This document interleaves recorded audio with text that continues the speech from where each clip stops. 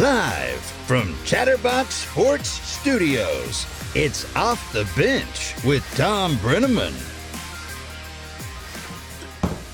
It was a tough one yesterday, and it's a tough one today because I'm in the host chair. We were talking about it yesterday. We were deciding who was going to host, and I looked around and I said, Paul, he's got a lot of credibility. He works with Xavier. He's big league. I'm like, he's got 5,400 followers on Twitter. Congratulations, by the way. Thank you, Xavier. I look at Reed. He's been very successful in this field. He's the high school football extraordinaire. He does all the big events. I look at Jacob. He's the assistant defensive coordinator at Alabama, best friends with Nick Saban. I look at Casey. Casey knows how literally every single piece of equipment in this room works. I'm like, all right, one of these four guys is going to be able to host this show. Surely. Reed and Paul, they say, you know what, Elliot? No. We're going to go with the biggest clown in the room. Here's your red nose. Here's your floppy shoes. You now have the keys, and now I'm hosting Off the Bench. This is Off the Bench. Welcome in to Off the Bench, presented by UDF. I am very happy to host. I am not Tom Brenneman. I'm Elliot Reiring. Welcome. Guys, how we doing? Doing great, Elliot. Now let's go around the room. Yeah, let's go around the room. You saying that you have no credibility is crazy. And I say that with all love and respect, but that's crazy. All right, so here's what's going to happen today. Today's supposed to be No Shtick Wednesday, but all of that now changes because I'm in the host chair. Now it's extra. No Shtick Wednesday. No, it's Extra Shtick Wednesday. No Shtick Wednesday returns next week. When I'm in this chair, it's Extra Shtick Wednesday. Wow, so there's no more. We're doing all shticks until Jacob leaves because Jacob's last day is Friday. Yeah, that's correct. So Jacob's leaving me. I'm gonna very much miss Jacob. My job is gonna get significantly harder without him. But I think right now the vibes are high. The atmosphere, the chemistry amongst the five of us is the highest it's ever been. And it started last night. The vibes can't get lower than last night, Elliot. Well, wait a minute. Wait a minute. At the point when I left, vibes were low. Okay, but we got to start at the beginning. So we started with Two Beer Tuesday. Of course. We went over to the Muni. What is it called? Municipal Brew Works. Okay, so Municipal Brew Works in Hamilton. It's a great little place. The sun was shining right on my black shirt. It was 115 degrees, but we shared a couple cold ones with the boys. We shared some stories. It was a great time. Great chemistry building exercise. And then we said, you know what? We're going to go to a casino in Lawrenceburg, Indiana. And from that moment, the night went from amazing to horrible. Reed, unfortunately, could not be with us. Reed did join us for Two Beer Tuesday, but he unfortunately was unable to go to the casino. He's on casino ban right now for himself. He's he's going to try to not gamble as much, which I respect. I'm a degenerate. I've been dealing with that. Let me rephrase. I'm a respectable degenerate. So, I know what I'm doing a little bit. Responsibly. Responsible degenerate. But at the same time, I can go crazy. And last night, unfortunately, we went crazy. We got there. And, when you go to a casino in Lawrenceburg, Indiana on a Tuesday night, I'm not going to talk about the crowd. I'm going to try to be You are the crowd. That's exactly what I think. No. We're going to do it. Just go ahead. I mean, we all know. I'm going to try to be as respectful as I can to the crowd in Lawrenceburg, Indiana on a Tuesday night in the casino. We got people ripping off their Social Security checks, going into the casino, betting it all on black. I mean, the casino last night was brutal. I mean, the atmosphere couldn't have been lower. There was like 10 people there. I looked over at Elliot at one point and I said, the difference between this place and the competing casino downtown in Cincinnati is that there's just no bells and whistles in Lawrenceburg. No. There's no bells and whistles. Nobody's ever winning. There's no hooting and hollering. There's no jackpots being won. There's no music playing. There's no atmosphere. But you know what there is? The best blackjack rules in the entire tri-state area. You're not going to find a lower deal at the blackjack table than at Hollywood, Lawrenceburg, Indiana. I mean, they're truly. You look around that casino and there was not like one respectable human there. And I say that with respect, but it was a Tuesday night at the casino. You're not going to find I'm not meeting the Pope or the Queen when I'm going to Lawrenceburg, Indiana and trying to win a blackjack deal. But anyway, we got there, right? We got there. Each one of us had a plan. Each one of us had a set amount of money we're going to go in with. We're going to win. We didn't. So Jacob was the first one. And we'll start with the blackjack. We went straight to the blackjack table. It was the four of us. Again, Reed wasn't there. So it was Jacob, myself, Casey, Paul. We were all at the blackjack table. We were just running the table. The first guy's name was Robert. Robert might have been the worst blackjack dealer of all time. Robert, if you're listening, Bob?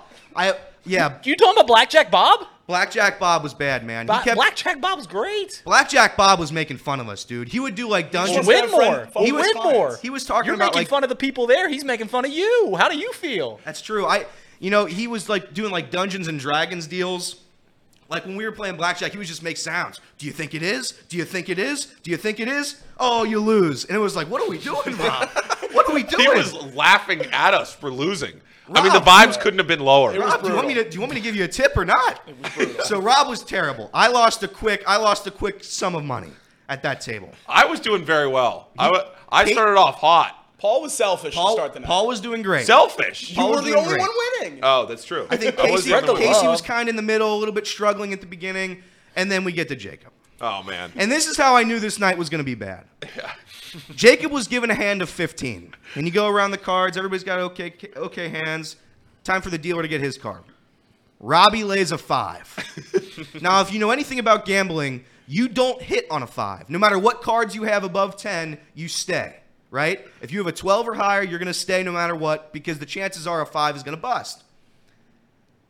Jacob hits a 15 on 5. I have never seen Paul was ready to die. Brother, what if it was a 6? Paul let out like the saddest groan I've ever heard a grown man can make. I mean, it was horrible. I was baffled. I couldn't believe it. And Jacob's reasoning was, I always hit on 15. Brother. It's a gut feeling, Elliot. That's not a gut feeling. That's a bad feeling. For what it's worth, yesterday when you guys were trying to explain the game of blackjack to Casey, he asked, so how do I play exactly? And, some of us are going like, there's a strategy, the blackjack strategy. Jacob, we should have known this was a red flag right away. He says, you just hit until you get 21. I was like, that's not how you play. You got to get there somehow. Yeah, and we'll get to that because sometimes you don't win on 21. So we get to so we get to Jacob. So Jacob does that, and it ruined the whole night, really. I mean, there was not a chance in hell that any one of us was going to be profitable after Jacob did that. He cursed the gambling gods, and the gambling gods cursed us. So Jacob gets off the table. He didn't win a bet all night. Hold on. The next hand, I have a 15. The dealer has a 5. Yeah. You guys, don't hit. No. You had a 12, and you were like, 12. Yeah, you had a 12. And you were like, I want to take a hit. And we were like, no, you don't hit on a 12 on a 5. It would have been 21, Paul. But see, that's the worst thing that can happen because now in the long run, you're thinking, I have to hit this because it would have worked out the one time. Bingo. Oh, brutal. Yeah, brutal. That's when I changed my whole mindset of the night. When I saw him hit that 15 on a 5, my whole mindset for the night changed. Yeah, so that was that. Jacob, my guy, I mean, you didn't win a bet all night, man. I mean, it was rough. It was a rough one. I mean, that was pathetic. It was a tough one yesterday. It was a rough one yesterday, and Jacob just started the whole thing. I want to talk real quick about Paul. Whatever you think of Paul, whatever you think of his persona, his attitude when he walks into a room, when he's doing his job, when he's with his friends, all of that goes out the window when this guy walks into a casino. Casey and I were laughing at this guy all night. I mean, you would have thought we were with Carlin. Carlin, Robin Williams, some kind of comedian. He was chatting up the players at the table, the gremlins at the table with us. He was chatting with the blackjack dealers, Robert, doing some magic hands, mocking all of us. Paul was just making fun of everybody. It was the jolliest guy I've ever seen in a room ever. Casey, what are your thoughts on Paul at the casino? Oh, it was just wild. It was just wild. I mean, Paul, you were like, you were laughing at other people making just like the basic plays, right? And you're like, oh, that's tough. Yeah. You just make every time that someone had like a bad hand. Oh man, that's a deal breaker. Oh, you got to make a double on that one. Paul laughed I'll in the face. I'll help you double on that one. The oldest man in that casino. I mean, my guy. We'll get to it in a second. All right, so that was Robert. After I lost all my coin from Robert, I went over to the electronic blackjack table. I'm not going to say I'm the best of all time over there, but I'm the best of all time when it comes to the electronic blackjack dealer. I run house. I won 10 straight hands in a span of, what was it, Jacob, 3 minutes? It couldn't have been more than 5. I mean, it was quick, man. I got all the money I lost from there, got my little ticket, went to the machine, got more cash. Jacob was losing on roulette. We head back over to the blackjack table to see what Paul was doing, Paul and Casey. They were both doing okay. Paul was doing great. Paul's still chatting up. A jolly little Paul over at the table. I sit back down, and I go to work. At this point, Casey and Jacob leave for craps.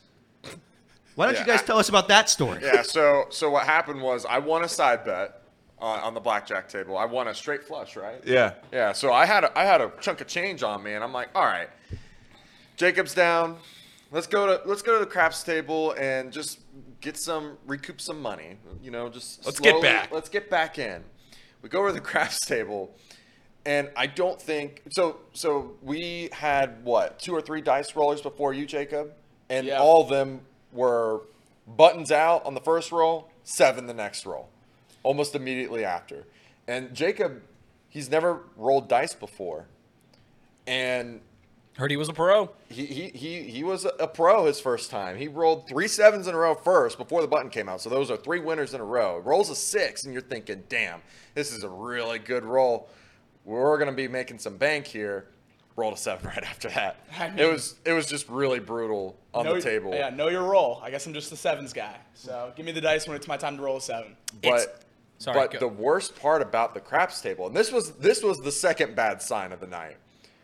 The first hand that Jacob and I played at that craps table, we won on 6 or something like that.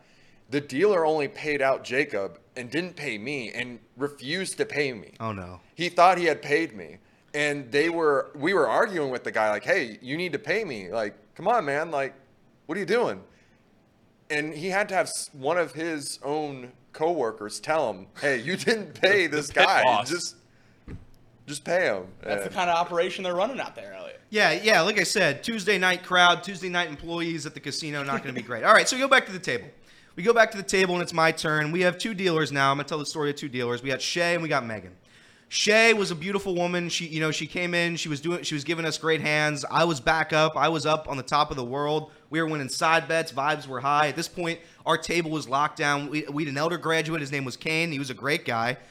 We had another stranger, and then we had perhaps, and I kid you not, this guy, he voted.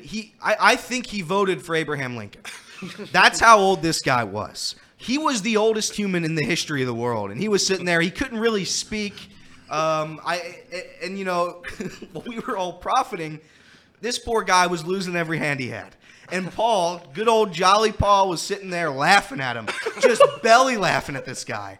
And every once in a while, this guy would hit, and Paul would go, hey, and just give him a little love back. But man, I wasn't laughing at him. I was laughing at the fact that we were all winning. Yeah. And the dealer would just so quickly snatch this guy's chips away. And he had won a side bet for like $500. And that stack was just dwindling, baby, all night long. Poor guy. Poor guy. All right, so we were all doing well. But as you know, when you go to a blackjack table, the dealers switch often. Shay leaves us, and here comes Megan. Megan and I had a good thing going. We were winning hands, first 10 hands, everything was great. Paul was winning, I was winning, Casey was winning. Jacob wasn't playing because he sucks. So then we get to about the 11th hand. I have a 21. At this point, I had all my chips. I was feeling good. I went all in. I hit 21. Blackjack. No. Well, not blackjack. Well, it was 21. Yeah, it was 21. So it was 21, which is a blackjack. That's how that works. It's not. That's just not how that works. If you get 21, is it not a blackjack? No. Blackjack's the first 2 It was cards. on 2 cards, though. It was not. Oh, did you get a blackjack? Yes. Oh. Yes. Well, yes. no, but then you would have. No, you did not. No, because the dealer didn't flip a blackjack. You had 3 cards that added You up had to 3 cards. You 21. pulled. Okay, whatever. I got to the number where you're supposed to get to. Megan on 7 cards. She keeps flipping them. She gets a 21. So I lose it, or I guess I don't lose it. I get my money back. I put it all again, and I lose it. It wasn't even close. And at that point, I was dead. It was over from that point. Vibes were low for me, and it was pretty much low for all of us. So we take a break. We go to the Went to roulette. we went to the dinner. Well, we went to roulette because I hit the 6. No, that was after. So we went to dinner first. It was not after. No. It was. We're gonna get to sports here soon, guys. I promise. Is Elliot So unreliable narrator? No, I'm a great narrator. We went. Roulette was before dinner. Okay, so we went to roulette. Paul wins a bet. He's in good graces, and we say, you know what? We're going to take a break. We're going to go get dinner. We get dinner. We come back in. Jacob, at this point, has left. He's the worst gambler of all time. So it's just me, Paul, Casey. At this point, I'm done gambling. I'm just there for the vibes. Paul walks in. Casey and I, we're just sitting next to him, really. Casey loses his, 40 chips or whatever, $40 in chips, and it's just Paul. And we're losing, and we're losing, and we're losing. And this guy's name is Mark. Now, Mark was a good old boy. He lives on a farm somewhere in nowhere, Indiana. And this guy was worse than Robert. He was just like, I don't think you guys are going to win. And we're like, what are you doing? What are you doing? So then Paul's down to his last several whatever chips. He puts it on 2 hands because Casey and I have been eliminated. We put it on 2 hands. Paul rides it over on both hands 4 straight times, including getting a blackjack, to get up to an insane number. And we at the end of the night, we leave happy. Well. And then Paul, what happened? So we're walking out of the casino. I had just cashed out. I mean, it truly was probably my greatest blackjack run of all time. And I've played a lot of blackjack. I don't know if the vibes had ever been higher than what they were going up to that cashier for what I was cashing out for. And I turn around. We're all laughing. We just couldn't believe what had just happened in the last 5 minutes. And this degenerate is sitting in a slot. And again, I'm not going to judge anybody, but he had a lot of tattoos and he didn't have a lot of teeth. So he turns over, he's ripping a cig, and he looks over at Paul. And what does he do, Paul? He looks at me and he points at the ground and he goes, "Hey, buddy." And as you know, you're not supposed to look at that. It's a meme. You can't look at it. And it does that, and it was probably the hardest I've ever laughed. Just some guy doing that. And he turns around and he goes, "You owe me $1." Oh, but it was a good time. That was a story of the casino. Thank you for bearing with us. That was a good time. All right, it's time to talk about the Reds. The Reds win a game in Milwaukee. How about that, fellas? Abbott, 6 innings, 7 hits, 1 walk, 9 Ks, no earned runs. Will Benson had a phenomenal game. He had a great defensive play in right field and a game-sealing 2-run shot. Ian Jabot Sims, oh my God. I'm dealing with a throat thing, guys. My voice is going to crack. You don't want to talk Reds? And I'm going to cough. I do want to talk Reds. Your voice didn't crack once during casino talk. It did not. Duarte was not good. Gave up 3 earned in the bottom of 9. Diaz gave up another hit. Diaz has not been looking good, but he got the job done, got the save. 30 saves for Diaz. That ties the NL lead. So Diaz, phenomenal season. And that's where we go. Reds win 4-3 against the Brewers. Split the series, and that's all I wanted. I just wanted one game against this series.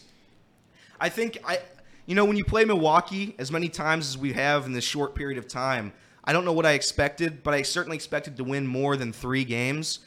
Or 2 games. I think we've won 2. Is that right? 3-8. We're now 3-8. 3-9. No, 3-9. 3-9, but 2 of them were in the last 3 weeks. You know what I'm saying? The recent 3 series. So it's a nightmare scenario. The Reds have played so poorly against Milwaukee, and in large part because of their pitching. Corbin Burns has been nails.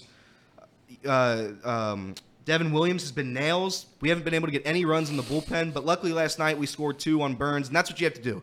You just have to get a decent lead before Devin Williams is able to come in the game, and that's what the Reds did, and they won the game. Guys, how big was that win last night? Just for the morale of the team, just to not get swept by Milwaukee again. That bottom of the 9th inning carried me the entire way home from Lawrenceburg. I was listening to it on the radio, and it carried me pretty much the entire way home from Lawrenceburg because I was sitting there thinking to myself, the Reds were up 4-0 going into the bottom of the 9th inning. I was so far away from my house, and I'm thinking, am I going to make it home by the end of the postgame show? Am I going to be able to? I was turning into my driveway as the game ended. And you know what? This degenerate. When it was 4-0 and the Brewers were losing, I legitimately, when I was getting in the car, I thought to myself, are they even offering odds on the Brewers right now? They think they've turned the odds off. I went and I looked. I didn't see the Brewers-Reds game on the book. And I thought, it's okay. The Reds, they'll be fine. They'll be fine. They'll be fine. No, not fine. But they did get it done. And sometimes in games like these, it takes a lot to get over the hump. It feels like sometimes in sports, when you're playing a team that you just haven't beat before, it takes your utmost effort to just get over the hump and get a monkey off your back like that. And they did. And we were in the casino last night for like the first half of the game, so we didn't see a ton of the plays in there. But Jacob comes over to me at one point, and he just says, David Bell is just crushing his head. The umpires have messed up again in Milwaukee, and he's just doing this. Just banging on his head. The challenge in Major League Baseball has been around for a couple years now, and I have never seen a manager hit their head that hard to call for a challenge. I mean, he went both hands, clean smack, both sides of the head. It was fascinating. He has to enter concussion protocol. Well, I think he's just he didn't get ejected, right? He did not. Okay, so I think at some point, maybe today, he'll get ejected. If I could take David Bell to get ejected today, I would be all over that prop.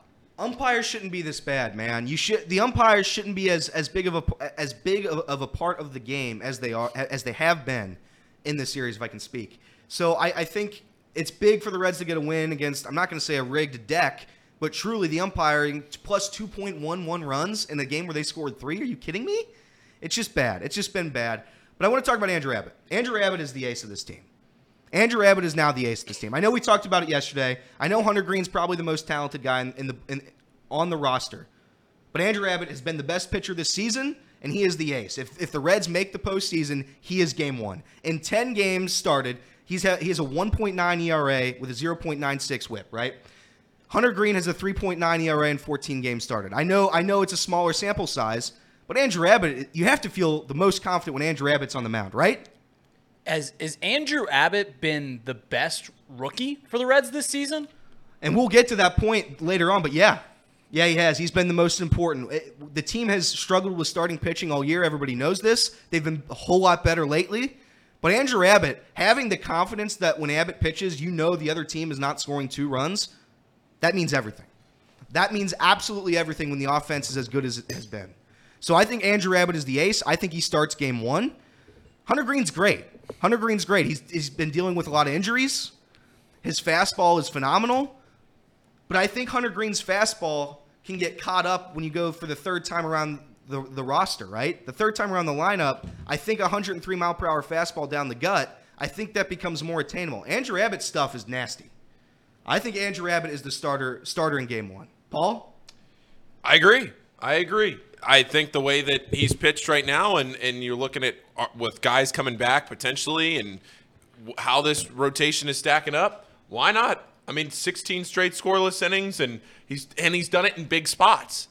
That's the thing, is he hasn't gone out there and he's just done it against nobodies. The Reds needed him to go out there and put up some scoreless innings last night, and that's exactly what they got out of him. And how about the under? I mean, the under just smacks. The under's free. When you're playing in Milwaukee, it's free anyway because the umpires aren't going to allow it, and the Brewers are just get automatic wins there. So just take the under. They don't score. The Brewers aren't good. That's the other thing. This Brewers team isn't good. They are good, so when everybody looks at me and they're going to say, oh, they're not, Elliot, you're wrong, they're not good. Reed makes this joke, and Reed will cut him in a second. But the Brewers team isn't good. This team isn't going to win a World Series. They're not. Is that the appropriate bar for determining if a team is good? No, it's not. But this team isn't beating the Braves in a 7-game series. They're not beating the Braves in a 3-game series. They're not beating the Dodgers in a 3-game series. If I'm going to be completely honest, I love the Reds' chances in a 3-game series. I love them. I don't think they're beating the Giants in a 5-game series. I don't think they beat the Padres, who have sucked. I don't think they beat the Padres in a 5-game, 3-game series. I don't think the Brewers are that good.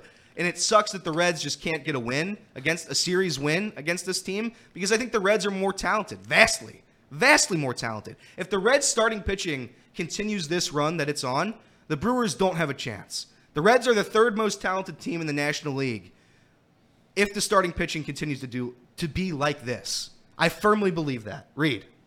It's when you get on X.com and you see all these Reds fans constantly talking about how this Brewers team is not good. This Brewers team's terrible. Meanwhile, they're 9-3 against the Reds. It is asinine. The Reds and the Brewers are bizarro versions of themselves. They are foils of themselves. One team can hit and can't throw the ball over the plate. The other team can't hit and has the best pitching in the National League Central by a large margin. They're just foils of one another.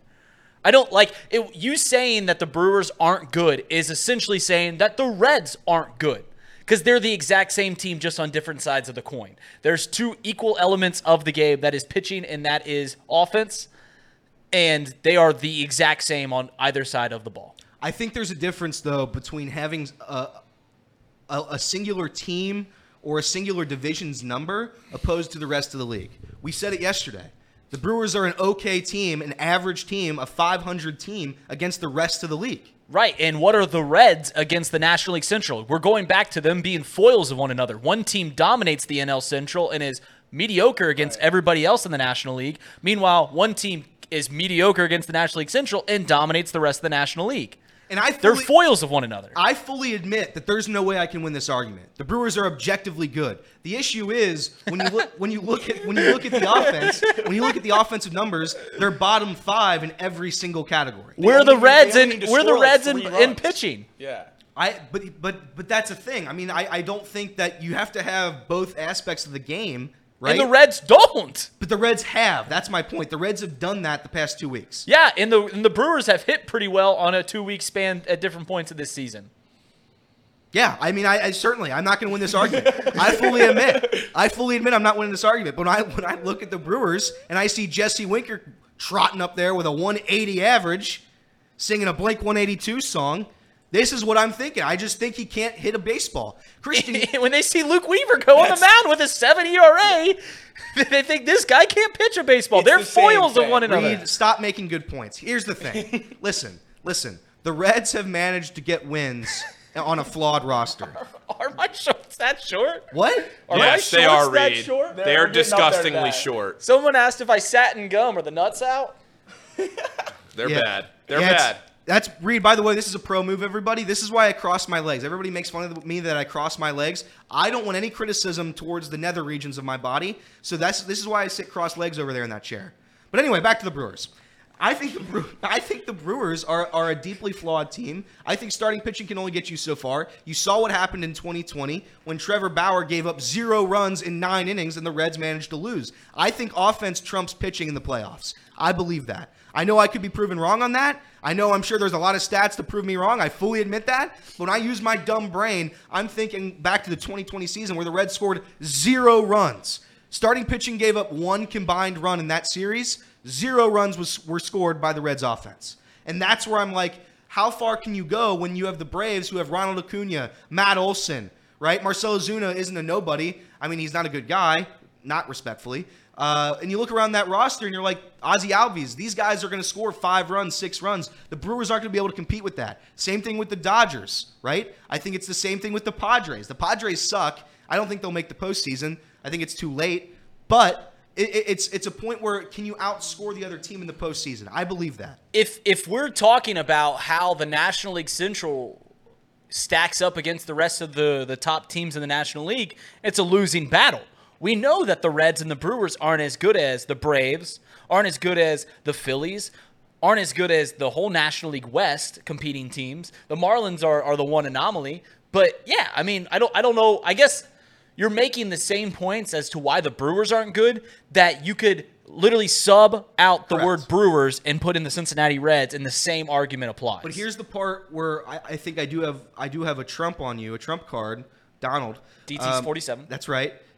I think the Reds are more talented. I think the Reds are vastly more talented in every aspect of the game. They're not more talented pitching. They're not. Brandon Woodruff's coming back soon. Corbin Burns is probably the best pitcher in the National League. Like I said, they're I think bizarro versions. I think a healthy Nick Lodolo, a healthy Graham Ashcraft, a healthy Hunter Green, a healthy Andrew Abbott. You're not taking any of those 4 guys over Corbin Burns or Brandon Woodruff. I think that's where I disagree. I think Andrew Abbott has been good enough to be in the same conversation as those two this season. In this season, certainly. I'm going to pull a Casey right now. I'm going to look at this season only. I'm going to look at it in a vacuum. And I'm going to say right now, if I have to play the Milwaukee in a 3-game series, I like my chances. It's what have you done for me lately? We would be large underdogs in the series against Milwaukee. I 100% agree. Okay. I 100% agree, and I know I'm wrong. I know I'm wrong when I make this point. I do. But I'm just saying you look around, and I don't think the Brewers are that talented. All right, Will Benson. Billy Baseball. I don't remember. I mean, I could be wrong. I don't remember a player who has started so poorly and then has become what he has become to this team. Jacob has made the joke, and it's not a joke at this point. He's the best 9-hitter in the history of the sport, perhaps. He's hitting 325 since he came back up. It's Mastroboni?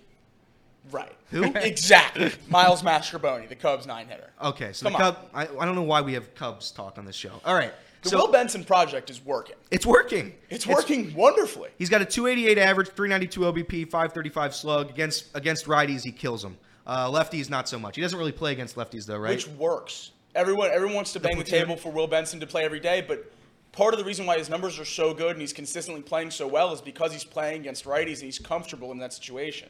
As long as we have these bats for left-handed pitching, we might as well use them. Once we, maybe trade or cut some people, then you talk about playing them every day. But while we have these left-handed bats, you have to use them. I agree, and I think that's where people will still hate David Bell. Every single human on Facebook that uses the Facebook app, they all hate David Bell. They hate David Bell. They hate Joey Votto. They hate anybody that's ever been good. David Bell saved this season. The Big Red Platoon has worked magically. I mean, the Reds platoon, I'd argue is the best in baseball right now. I don't think there's another team that can match our platooning of Jake Fraley, of TJ Friedl. TJ Friedl plays every day. Of Will Benson, right? I think Nick Senzel against lefties has some value, not a lot. Kevin Newman's a great bat against Kevin Newman. pitchers. I just think you look at David Bell, what he's done for this team this year. It's just been a large part of it. But back to Will Benson. Jacob said something to me yesterday. Will Benson's a good defender, but man, he looks like he's not a good defender. Yeah, I mean, I think I made the joke to Elliot last night when he threw the guy out at home. I think he just wants highlight plays. He lets the ball roll all the way to the wall just so he can show off that hose he has for an arm. I like when you see him tracking a ball. It's like, where is it? Where is it for the first 5 seconds in the air? He has no idea where the ball is until it's in his glove. But he finds it along the way, and he makes spectacular plays Somehow. out there. Will Benson, what a turnaround. I thought he was going to be Asdrubal Cabrera with his 0 for 27, just exit the Reds without a hit. Asdrubal Cabrera, man, not to go on a tangent, but that guy sucked. Hey, whoa. Hey, Asdrubal Cabrera, did he have 2,000 hits? I called him Asdrubal. And that guy just sucked. Does anyone, ASCAP? in all honesty, Will Benson's at-bats are incredibly impressive at the moment. Oh. Every time he comes up, he makes the 100%. pitcher throw a lot of pitches. You know, he's got great plate vision. He waits for his pitch, fouls off, spoils any pitches around. He just has great at-bats almost every single time he comes up. He's seeing the ball incredibly well. And to be honest, the two greatest abilities that a 9-hole hitter can have, obviously, number one, the best ability you can have as an offensive player is getting on base. But when you're a 9-hole hitter and you're exhausting the pitcher, making him throw you 8-9 pitches before he gets to the gauntlet of your lineup every single time you come to the plate, that is an invaluable tool at the bottom of that lineup. They talk about the anchor, and yeah, he's anchoring into the batter's box every time he comes up. The pitcher's exhausted when they get back to the top half of the order. That's so valuable out of a 9-hole hitter. And you look at traditional baseball etiquette, and it's like usually you get to the 9-hole hitter, and it's usually the absolute garbage dumpster worst player you've ever seen, right? It's the Austin Nolas of the world. It's the 150 catcher. It's the Kirk Casale. That's right. It's the Miles 150 Mastrobuoni. It's the 150 catcher. But then you kind of look at it from like a reverse standpoint, and you get to the bottom of the order, and it's Will Benson. Then you go into Ellie De La Cruz, then Matt McClain, TJ Friedl, Jake Fraley, and then it's like it all kind of makes sense. Where the worst hitters of our lineup are right around 7-8 right now, 6, 7, 8. And it's the 9 through 6, 9 through 5. It's just tearing up the league. I mean, it's incredible what happened. But that brings me to my next point, Ellie De La Cruz. I'm not concerned about Ellie De La Cruz. He has struggled mightily. I think it's 4 hits in his last 36 at bats. Ellie De La Cruz is going to be fine. What he does defensively makes up, just defensively alone, makes up for what he's struggling right now at the plate. I think he is the best, most talented defensive player in Major League Baseball right now. I know it was overturned, and the guy was called, and Contreras was called safe at first at the end of that game. There's not another third baseman this side of the Nolan Arenados and Manny Machados of the world that make that play even close. No. I mean, the way he charged that ground ball and just flicked it to first, I assume 100 miles an hour like every other ball he throws. I mean, it's amazing. It's almost like impossible. I think when O'Neal Cruz came up, he had similar type of thing. He just had a rocket arm at shortstop. Ellie De La Cruz has passed that in spades. I mean, Ellie De La Cruz defensively is so much more valuable to me right now than his offensive side because the rest of our offense is still putting up numbers, right? Everybody's going to go on a slump. Jacob and I have talked about it all season long where it's just regression.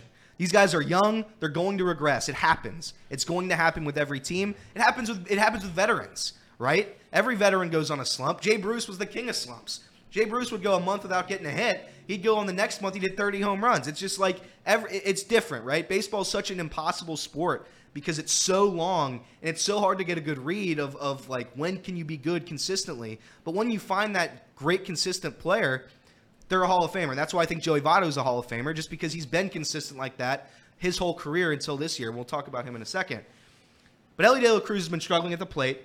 Moving him to the one spot has not worked. I didn't like that move, if I'm going to be honest. I think Jacob did. Jacob can give your point in 1 second here. But I do think Ellie De La Cruz should be hitting where we can get RBIs. I think putting him at the 3 or the 4, having your best hitter play there is important to me. I respect David Bell for trying it. He was in a slump. You just move him around, move the pieces around. But it hasn't worked at leadoff. It hasn't. No, yeah, it obviously hasn't worked. He's hitting 125 right around there since he got switched to the leadoff spot, which isn't going to cut it. But he's 21 years old. Like you said, the rest of the lineup seems to be working where we have them right now very well. I don't mind giving him the most at-bats. Let him swing the bat to get out of this funk. Keep him at first. Keep him getting 5 at-bats a game. Like, just let him work through this. I think that's the only way he can. It's the same thing we say with Tyler Stevenson all the time. You can't get better at catching without catching. Well, you can't get better at hitting without hitting. So he needs to just stand in the batter's box and swing the bat every day. Yep. I mean, that's kind of where I am with it right now because we know what he can be. And even in a stretch where he's hitting 125, he hit a baseball 500 feet. Like, he still does stuff in that 125 to provide value. And you touched on his defense, which is amazing. And when he's getting on base at an all right level, even though he's not getting hits, he's not stealing the bases as much as he was. But I mean, I still am not moving off of him at first right now. I would move him relatively soon. Maybe not this series. Maybe not next series. Like Jacob said, just give him the at bats, give him the reps. It'll come. The thing about Ellie De La Cruz is, he's getting on base right now at a 311 clip, which isn't cutting it as a leadoff man. But I don't think his slugging percentage is truly indicative of how many bases he generates the Reds, because slugging percentage is just based off of total bases divided by how many at-bats you've had. When my man gets on first base, he ain't staying at first base. Anytime he is on base, he's getting to second, if not third. He's 17 stolen bases in, 30 games, 40 games, whatever he's played. Yep. So the fact that if he gets on base from that leadoff position, he's in scoring position for the teeth of the Reds lineup. If you can just figure out a way to have, longer at-bats, if you can figure out a way to just generate more opportunities to get on base for Ellie De La Cruz, the Reds offense is back to where it was at the end of June. And the Reds offense, I'm not even concerned about it. At this point, we're too far into the season. The Reds offense has been too good. These at-bats, these hits, these runs, they're gonna come. At this point, no matter what, they're gonna come. In large part, one guy that we haven't talked about, and I think his name gets almost overlooked at this point, Matt McClain. And this is Casey's guy. Matt McClain. My guy. Let's go to war, Casey. He's been one of the most consistent players on this team. Him and Andrew Abbott, I know something good's going to happen when when Matt McClain A, steps up to the plate, and B, is on defense. I think he's been phenomenal. I think he's been the most consistent guy on this team since when he's appeared. You look around this team, and there's a lot of guys going some slumps. Matt McClain's been consistently good all the way around. Absolutely. You can always rely on him to either A, get you some really good offensive performance, or B, be really solid on defense. He never slumps on both, right? You're always going to get something out of him. And it just seems like time and time again that, he's the most overlooked rookie, in my opinion, at the current moment. I think he is. 100% is. I don't know if there's you can't really change what he's doing though, right? You just got to let him keep doing what he's doing. Yep. And he'll perform. Yeah, I think and Matt McClain has been a huge part of this team's success. And when you get, I know it's down the road, but at some point the Reds will have to extend some of these guys. I want him extended. Yeah. I want Matt McClain to be a part of this team for a long time. I think he needs to be priority one. The consistency he's shown on both sides of the ball, it's amazing. I mean, he's come in. You guys said Andrew Abbott's the best rookie. He has a 1.9 ERA. You can't really argue with that. I think it's been Matt McClain. Since the minute he came up, he changed this whole team. The defense, the level, we were talking about the defense being what's holding this pitching staff back. And since Matt McClain came up, we have been a very good defensive team. These young guys are flying all over the field, covering the balls that were getting through the infield before. Matt McClain's hitting 306, getting on base 375. I think he's the perfect three-hole hitter. I love him at second base. So just one thing really quickly, Matt McClain also leads the team in WAR at 2.6. Yep. I mean, he's almost a whole point above everyone else on the team. Go ahead, Reed. I'm not a Reds historian, but has there ever been a 5'8" second baseman that bats three-hole on a touted lineup that is maybe the most slept on and best player of the team? I don't think so. Jose Altuve is the only one that has similar ability, but you don't think so, Elliot? Leadoff. You don't think there's ever been a Red second baseman, 5'8", batted three-hole on a team? Never. Phillips didn't do it, right? Go a little bit farther back. Joe Morgan. Brother. Oh, well, okay. So we're playing games here. All right. So I lost that game. That was a game that Reed played, and he was trying to, he made me host today. And That's you're the best second baseman in Reds history, Elliot. Listen. He was the best player on the Big Red Machine. Sorry, guys. Sorry. When you're up here and you're trying to think of your conversation points. I'm not playing tests.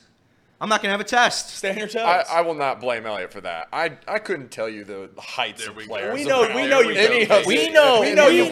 Come on Casey. now. We know. Elliot's supposed to be a baseball guy. I apologize to Joe Morgan. I apologize. I should have known the name when Reed was testing me just then. I'm bad at tests. What can I say? Look at my ACT score. But I think Matt McClain, I think there's like a select guys you're going to have to extend. Obviously, you can't extend everybody. But I think Ellie and Matt McClain are priorities number 1 and 2. Yeah, I mean, if you can get an contract extension done with Ellie, you do it tomorrow. Correct. I refuse to believe that the Reds haven't went down that road already. I think you're talking to before it even comes up. I think if it was going to get done this year, it would have already gotten done. I don't think you should hold your breath for an Ellie De La Cruz extension. I would love to see McClain extended. I don't know what an extension looks like for the other guys. Definitely wait on pitchers like Andrew Abbott. I mean, he's been great, but you got to wait on pitchers. Yeah, I think those are definitely 1 and 2. Yeah, all right. Next up, by the way, bullpen. I'm going to talk a little bit about the bullpen real quick. I don't trust this bullpen. There is not a force on earth that can make me trust this bullpen. I want to trust him. And Nick Kirby's going to come on here, and he's going to tell me Fernando Cruz is the best pitcher the world's ever seen. I know what's going to happen, and he's going to have all the numbers to back it up. He's going to have, just like the Brewers' argument with Reed. I know I don't have a winning argument. These relievers have been phenomenal this season. There's not a reliever I trust. Lucas Sims walks at least one guy every outing, right? Outside of Diaz. Lucas Sims walks a guy every time. Buck Farmer in his last 10 games has given up 7 earned runs. Ian,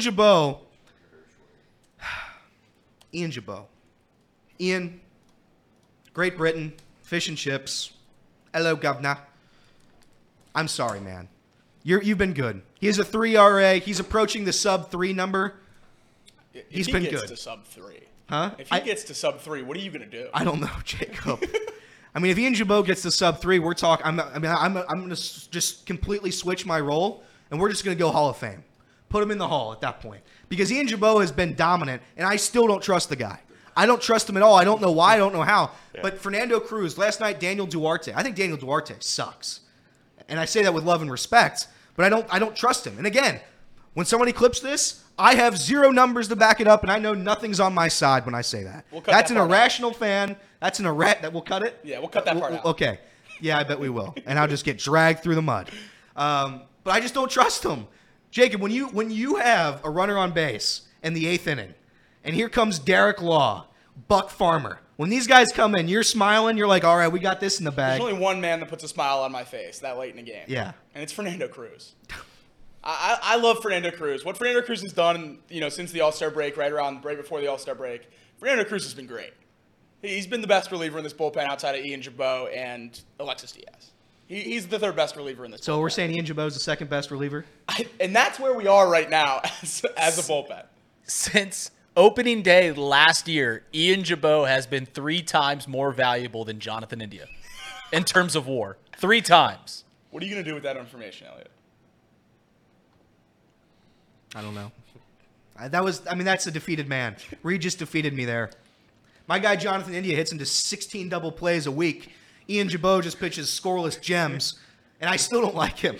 I don't get it. Fernando Cruz has a 2.25 ERA in his last 15 games. I have no numbers. If Nick Kirby's in the chat, I'm not looking at the chat right now, but he's going to come at me with all these numbers, his strikeout rate, all his rates. That stupid trade value website that every Reds fan or every baseball fan in the world uses. Fernando Cruz at like a 14. He's got an infinity number. You can trade Fernando Cruz for Shohei Ohtani straight up in that website. It doesn't make sense. The other thing with the bullpen is if Alexis Diaz has pitched within the last 3 days, I don't trust him. Yeah. Like, he needs a day off. Like, if he's gone back-to-back days, I don't trust him. Tom Brennan has made a lot of good points in this program, one of them being Alexis Diaz needs days off. Yeah, right. Alexis Diaz is now officially on overworked watch. He cannot throw tonight. He will not throw. He cannot throw tonight. And 7 of 10 games, you can't expect a closer to keep putting up elite numbers with elite stuff. There's a very select few people that can do that in today's game of baseball. I'm close to switching my role completely, and I know I'm the king of Ian Jabot in high leverage situations. This guy sucks. I'm switching it Put him in the 9th inning. If it's a 4-run game, which means it's not a save, put Ian Jabot in. Because at least I can somewhat tolerate Ian Jabot.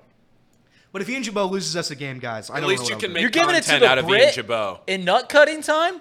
You're going to give it to him. Hello, governor. I've got a history Fish book and that I got to chips. show you, brother. Fish and chips, bad teeth. Every character in Mission Impossible except Tom Cruise. British. All right, so now, we're going to transition. Let's off see the you do bullpen. this one. Yeah, all right, you ready for this? Get on that electric scooter and segue.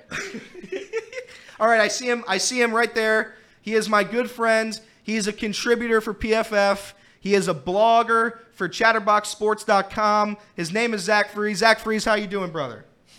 I'm doing great, Elliot. How we doing? You sound really good. I've been listening to the show. I don't appreciate some of the Ian Jabot slander. I bet you don't. But it's a roaring start to the show. Roaring start. Yeah. Well, whatever. Ian Jabot is going to break me at some point. Ian Jabot is very close to the breaking point. I'm going to have to move this. By the way, real quick, I don't know how Tom does this. Yeah, there we go. All right. We'll put it in the back of the head there. How about that? Ian Jabot is going to break me at some point. I think he's good enough right now to be like the 8th inning guy outside of Lucas Sims. If Lucas Sims needs a day off, you put Ian Jabot in. And that's where I am. Mm-hmm. I'm a broken man. I've made fun of this guy all year, and now he's just proven me wrong again and again. I have no numbers to back up my argument. Zach, when we were talking earlier in this season on our well-acclaimed podcast, or world-renowned podcast, I said I was going to be nice this year. I'm a critic of the Reds. I am down on the Reds, mainly because in the last 25 years they've been a bottom 5 franchise in Major League Baseball. I think I have a fair gripe there. Where is your outlook right now on this Reds team? I mean, I'm phenomenal. I mean, what else can you say? I think a certain employee of Chatterbox Sports that might be a Cubs fan was saying that the expectations, we were at 65 wins, we needed to lower those. So this is going to be a hell of a losing streak, right? We're going to lose 70 in a row. Zach, that's the best take. How are you not about this outlook? We're talking about being biased. Bad pitching, bad lineup, bad. Everything's bad. I give Reed a hard time, but no, I mean we're talking about being biased, right? I mean I'm not going to say like whatever happens, like it's already a win, but how for us to be in this position, for the rookies to have come up, Matt McClain, I think is going to be a star, guys. Like I think he's a star. He's an elite defender at short, unbelievable. Just everything he's done. Abbott, like I don't think in any scenario we could have thought like these rookies were going to come up and do this. And yeah, we were excited about like we got prospects on the horizon, but they've carried the load, right? Like they've carried the team. We thought India and Stevenson were the chips that were going to be like, oh, these are the cornerstones, and we'll see where these rookies fill out. And now everybody and their sister wants India shipped to the A's for J.P. Sears and maybe A.J. Puck or something. So, I mean, it's great. I'm tickled that we're in this spot. I don't know what else. I think if you look back at our opening day roster, there was just no chance this team was going to win 75 games. And now, like you said, with everybody that's come up, it's now a playoff contender. I think this team is going to go to the playoffs. Zach, what say you? I'm nervous. I don't know. If you made me pick, I'm going to say, I know I just hyped this up. I would still favor Milwaukee to win the division just because of the pitching, right? And when you have Burns and you have Peralta and you have their bullpen has just owned us. Pyomps and Williams. I just think at the end of the day, and they're going to get Woodruff back, I don't expect the Reds to make a giant trade for a starter. So I know we're going to get Hunter Green back. I don't know how much you can count on Lodolo. I mean, that's September maybe if he comes back. But if you made me pick, I would give Milwaukee an edge. We'll see what happens at the deadline. So if the odds, I would say we're not going to make the playoffs as of now. Wow. I'm saying no. Right today. Wow. I'd favor Milwaukee. All right. But I think if the Reds pitching continues like it has been, starting pitching at least, and certainly the bullpen's been good all year, but if the starting pitching continues to be like this, I said to these guys before you hopped on, I said, this is the third most talented team in the National League behind the Dodgers and Braves. I think this team is good enough to make a postseason run. I think they're good enough to win a postseason series. And that would be obviously the first time since when? 2000, 1999 or something? So I think this team is good enough to do it. And I don't know. I think at the deadline, and then this is my next question for you, I don't know what you try to acquire here. I don't know what makes this team significantly better because there's not a lot of pieces to trade, right? Jacob and I were talking about it yesterday, and 2 days ago. We were getting dragged through the mud. Jake Fraley is a guy that you look to trade, right? Or no? Don't do this. No. Elliot, What else? come What on. else do the Reds have to offer? What else do the Reds? Nobody's going to trade prospects. If you're looking to trade prospects, Reds fans have declared it. You stick with the process, right? So at this point, this leaves two guys. This leaves Jonathan India, right? And it leaves Jake Fraley. I don't think they're trading Will Benson. I don't think they're trading TJ Friedel. Nobody else on this roster is either good enough or willing to be traded. So at this point, what are you willing to trade and what can you get in return? I don't think there's a starting pitcher that the Reds are going to get at the deadline. I do think the Reds will get a reliever. I do think there's a guy that will replace Fernando Cruz, that will replace Daniel Duarte, to give at least Reds fans some sort of comfort after Ian Jabot pitches. Well, I think Fraley. I know you guys have talked about the Fraley stuff. I would be disappointed if Jake Fraley was shipped off to wherever, because he's a key. Like, we're in this, right? Like, we're in this thing, and he might be our best hitter against righties, right? Like, he's a huge part of this lineup. I just think that would be sending a bad message. Now, I guess depending on what they'd get, but still, like, that would be a tough blow if we traded Jake Fraley. I don't think India's getting traded.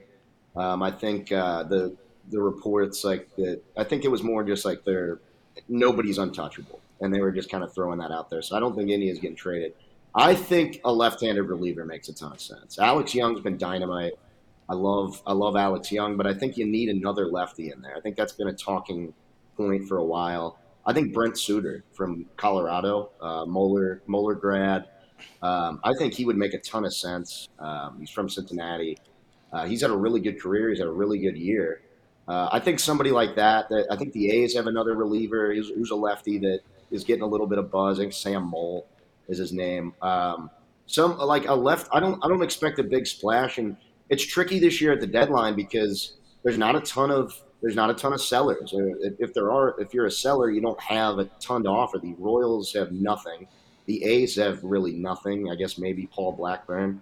The White Sox have three or four pitchers, but I think the asking price on Dylan Cease will be too high. I don't think the Reds are going to move on. As much as I wanted Lucas Giolito, I don't think that's going to happen. I don't expect them to go out and get a starter now. I really don't. Like you said, the starting pitching's been better, and when they expect Hunter Green to come back probably in the next 2-3 weeks, I think they'll probably roll with that, and then that'll be unfortunately the end of Dream Weaver. But watch yourself. I know, but that's what it's looking like. That we got to.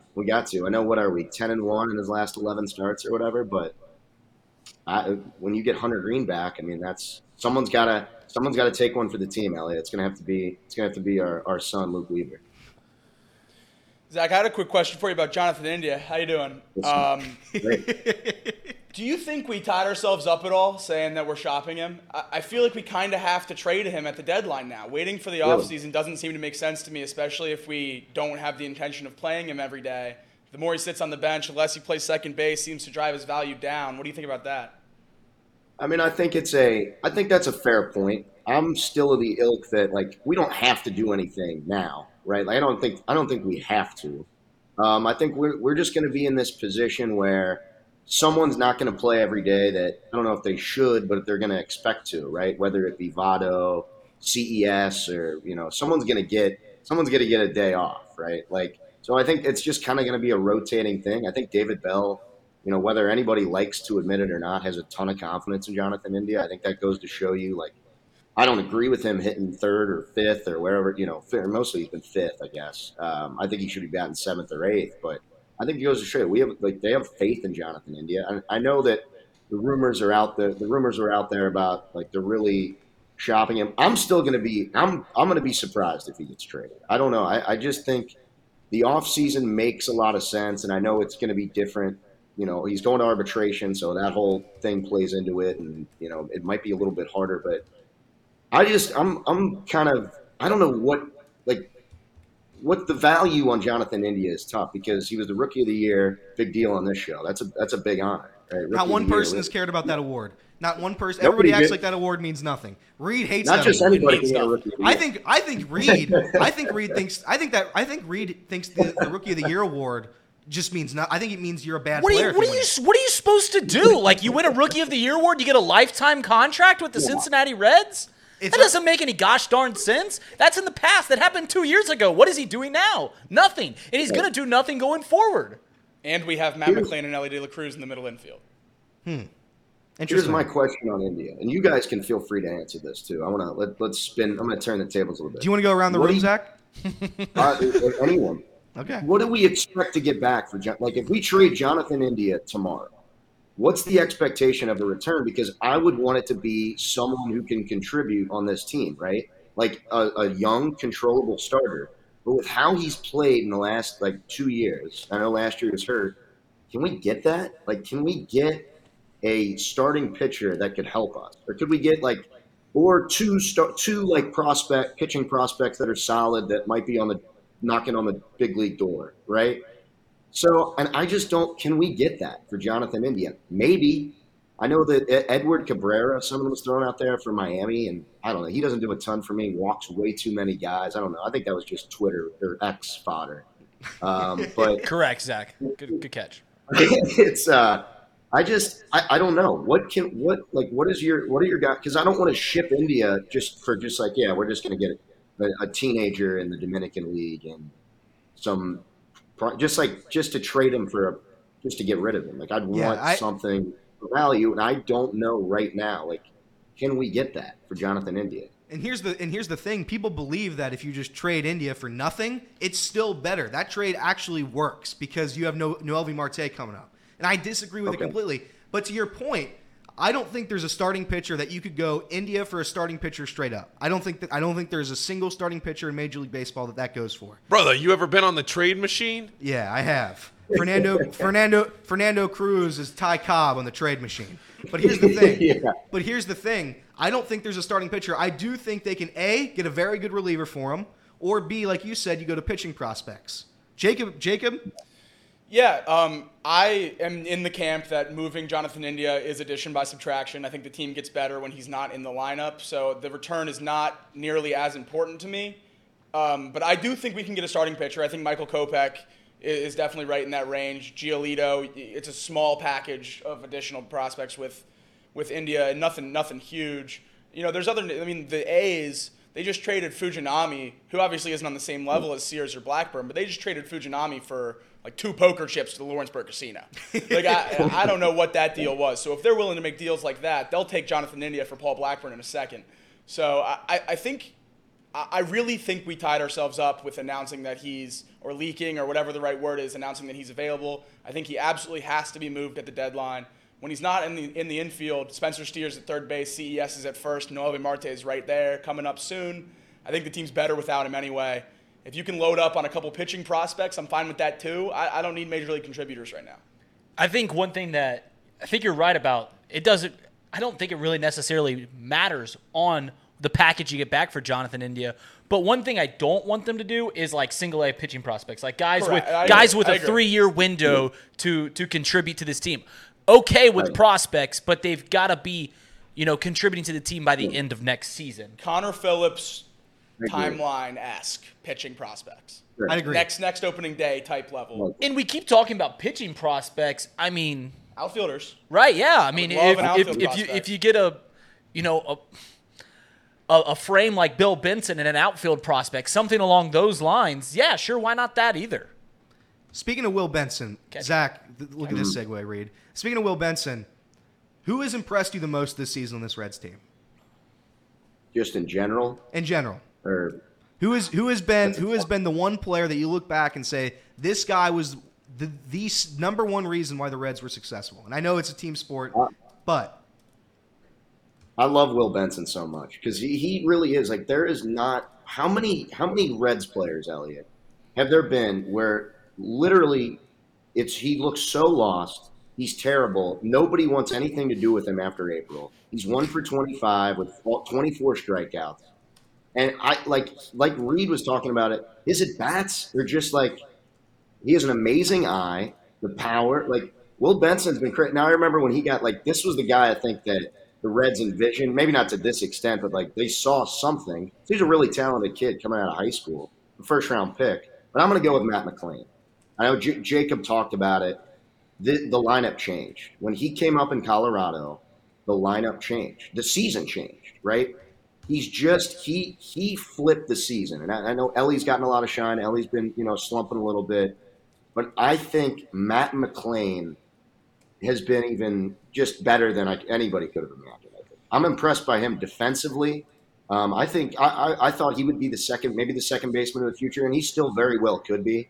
But man, he's been so good at short. I might not mess with it. Like you could feel very comfortable with him at second, third, short. Honestly, Ellie might stay at third, but I'm saying Matt McClain. I think Matt McClain that flipped the season when he came up. You could tell like this lineup's different. Like this is a different lineup. This is a different team. You could say Abbott too. Really, as a starter, he kind of I think steadied the starting rotation ship, and I don't know what our starter ERA has been since he's come up, but I would go Matt McClain and edge though. But Will Benson's the turnaround. We haven't seen. I don't know if we've seen anything like it quite like that. I haven't from April to July. I don't think there's been a guy like that. Zach, I know you're new here, but on the show, we do not insinuate that Ellie De La Cruz will play anything other than shortstop. He is the shortstop of the future. He will play nowhere else. Hard stance on that. He's the shortstop. I thought so too at the beginning. That was my thing. I thought he was going to be but I don't know. Matt McClain. Shortstop. Okay. All right. Shortstop. Okay. All right. Glad we covered that hose is anyway. All right, Zach. Yes, true. Zach, you said earlier on that you don't think the Reds will make the postseason. Does that mean you think a collapse is coming? Do you think a collapse is coming? Or do you think the Brewers are just going to win the division, they're going to play phenomenal baseball towards the end of the stretch, and the Reds are just going to tread along for the 500 number, and they're just going to get beaten? They're not going to lose it. They're just going to get beaten. I don't want to say I regret saying what I said. I think it's just going to be guys, I think it's going to come down to the wire. You think you regret it now? You think you regret it now? Wait till we clip it and put you on Twitter, kid. You're not going to have a single follower after that. Good luck. It's going to be tough. It's going to be a tough look. I think it's going to come down to the end. I think we're going to come down. I think the final weekend, I think we're going to be I think it'll probably we'll be back and forth. I just go back to the starting pitching. Their starting pitching just worries me. When they get Woodruff back, they're going to have Woodruff, Burns, Peralta. That's a tough. I know Peralta hasn't pitched great, but that's a tough top three. And then the back end of their bullpen's been money. And not that the Reds bullpen's bad at all because it's been great, but that's my worry. I know they can't hit. I just think we talk about like the Brewers stink, and I listen to that whole thing, and I know what Elliot's saying. It just feels like they aren't that great. They're not invincible. I just think they are kind of the inverse of each other, like Reed said, and I just give the Brewers starting pitching to me. I can't get over it, just like that. I give them the slightest of edges because of that. I think their starting pitching is a little bit better, or is better. It's better, and I think their lineup is. I think it's bad, but I think you go on 2-week stretches, a couple weeks you get hot, and I think that's probably just going to be the difference by a game or two. I think this thing's going to come down to the edge. I mean, we could still the wild card's still on the table, but I just think when you have all those teams, the Phillies, I think are pretty good. I'm not too worried about Arizona, but I think we're going to be I think it's going to be a game or two. I really do. I think this is coming down to a game or two, and I'm going to get. I don't even know if I want to look at the chat. I'm going to get. I wouldn't look at it. I wouldn't look at it. I think I'm going to get a. Zach Freeze. What's your Twitter handle, Zach? Pump the blog too, Zach. Freezy27 on Twitter. The word. Check it out. I've got we've had a couple. I got to get working on a blog, Paul. So I'm gonna have a blog for you hopefully in the next couple days. But Zach just had a conversation with Ryan it's Lavarnway. Ryan Lavarnway, right? Oh my Zach? God, no way! I have a foul ball from Ryan Lavarnway from when I was like 10 years old. Really? Holy cow, Paul! No way. At a minor leage baseball game. What the? Well, that's a name I haven't heard in like 15 years. What happened to him? What is he doing right now? Never forget. You'll get to find out if you watch the video.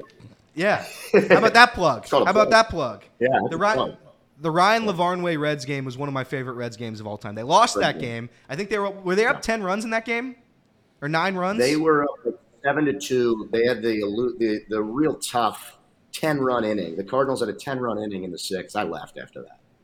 Jared Hughes gave up a grand slam to Jose Martinez in the 6th, and I was like, I'm leaving. We're done. I'm out. I left. Yeah.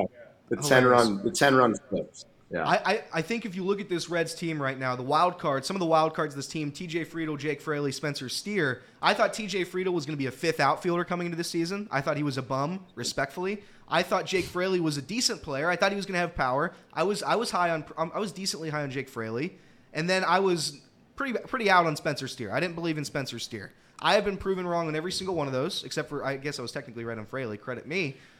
How much of these guys meant to this team? Oh, they've been huge. We talked about Fraley. You guys want to ship him off to the Cubs for whatever. I think Fraley might be our best hitter against righties. He's right there. Friedel's been great. He's a guy that. Again, I thought he would be a 4th outfielder like you. I wasn't expecting much from TJ Friedl. I know he had a hot end of the season, but yeah, I mean, I know he's cooled off a little bit, but I mean, what else? What else can you expect? I liked Spencer Steer a lot coming into the season. I know he's slowed down a little bit, but I have a lot of faith in him too. I think you guys have mentioned it a lot on the show. To me, the biggest part of Spencer Steer, what makes him so valuable, he can play. He's played anywhere, and he's been serviceable. But when you have a guy like that, he's played third, he's played first, he's played left, he can play right. That's huge. I mean, that's massive. When you have a guy with that much versatility, and he provided like that walk off against the Padres, which was electric. Spencer Steer's been great. Those guys have been a huge part of this too. I know Matt McClain and Ellie will get up, and Andrew Abbott, rightfully so, they'll get a lot of the shine, but you can't. I mean, those guys have been a part of this. Those guys have been a huge part of this. They've come up with huge hits, and how many big moments like we've had this year. And Jake Fraley's hit big home run. The home run on was that Saturday he hit was huge. Yeah. So, it's just been up and down the lineup, right? Like up and down the lineup, those 3 have been just as important as just anybody else. I think. Zach, I hate to keep being this guy. But you don't like trading Fraley. You think there's any merit to trading TJ Friedl? Oh no. He started the season so hot. He's a little older. He's 27. He's starting his major league career late. The numbers are way higher than any metric says they should be. He's coming back to earth. If a team's willing to pay, would you even consider it? You guys love trade. You guys love the trade. Can we slow There's down a nothing little better bit? than the next prospect, Zach. Can we let a guy like go through a struggle? He'll slump a little bit. No, trade. He's going not this close to the deadline. On the south side of Chicago. I don't know. I don't see it. I mean, it could. Look, I'm never gonna. I guess I'll never say never. Like if a team comes with if we get a controllable starting pitcher, then maybe, I'd be open to it. But I don't really see it. I'm not like actively like we gotta get. But we're shipping Friedl. He's gone. Yeah, a little inside baseball. I have a friend that's a Padres fan, and he texted me and said, "Is there any chance we could get TJ Friedl?" Oh no! And my eyes are on Blake Snell. So this is why you're in a trade. You just got buddies like, hey, can we get Matt? They want TJ Friedl. I'll give him TJ Friedl. Listen, Zach, this guy has insiders all around the country. He works very closely with Nick Saban. I can't even imagine. The contact list in his phone. You look around the NL Central, Zach. You said the Reds will finish second to the Brewers. What about the rest of the 3 teams? How do they finish? Because I have been saying from the beginning that you can't rule out the Cardinals. Zach is with me on this. I know it. I still think the Cardinals end up finishing third, and I think the poverty Cubs finish fourth, and I think the Pirates finish fifth. What are your thoughts on this, Zach? I think I think the Cubs are going to finish third. I know that'll warm Reed's heart a little bit. I think the Cubs finish third. The Cardinals, I wanted to be scared of them, but I think they just suck. I think they're just terrible. Their pitching's awful. Me and Elliot have talked about, like, Wainwright. When it's Wainwright Day, they're just taking losses. It's like they're okay with the loss on Wainwright Day. I think the Pirates are terrible. They'll finish fifth. I think the Cubs will probably, like, they might have a little bit of a push in them. We'll see, though.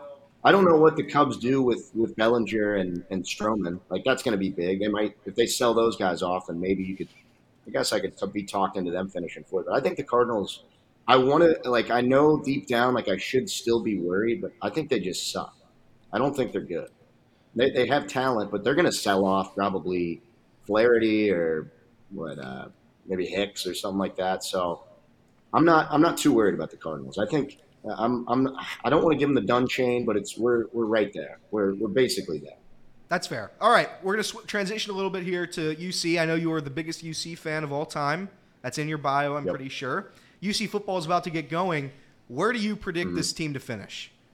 The number's 4.5. The number's 4.5. I'm killing the under. I am destroying the under. I think it's going to be a rude awakening. Zach? You're taking the under? Really? Taking the under. Taking the under. I would see, I don't know. If I had to bet it, I would bet the over. I would say, look, 5 or 6 wins.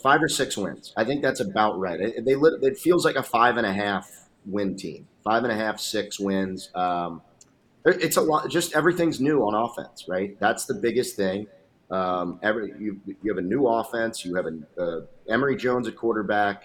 The O-line was bad last year. You have one returning starter, then a bunch of new faces. The receiver room, there's one guy that came back.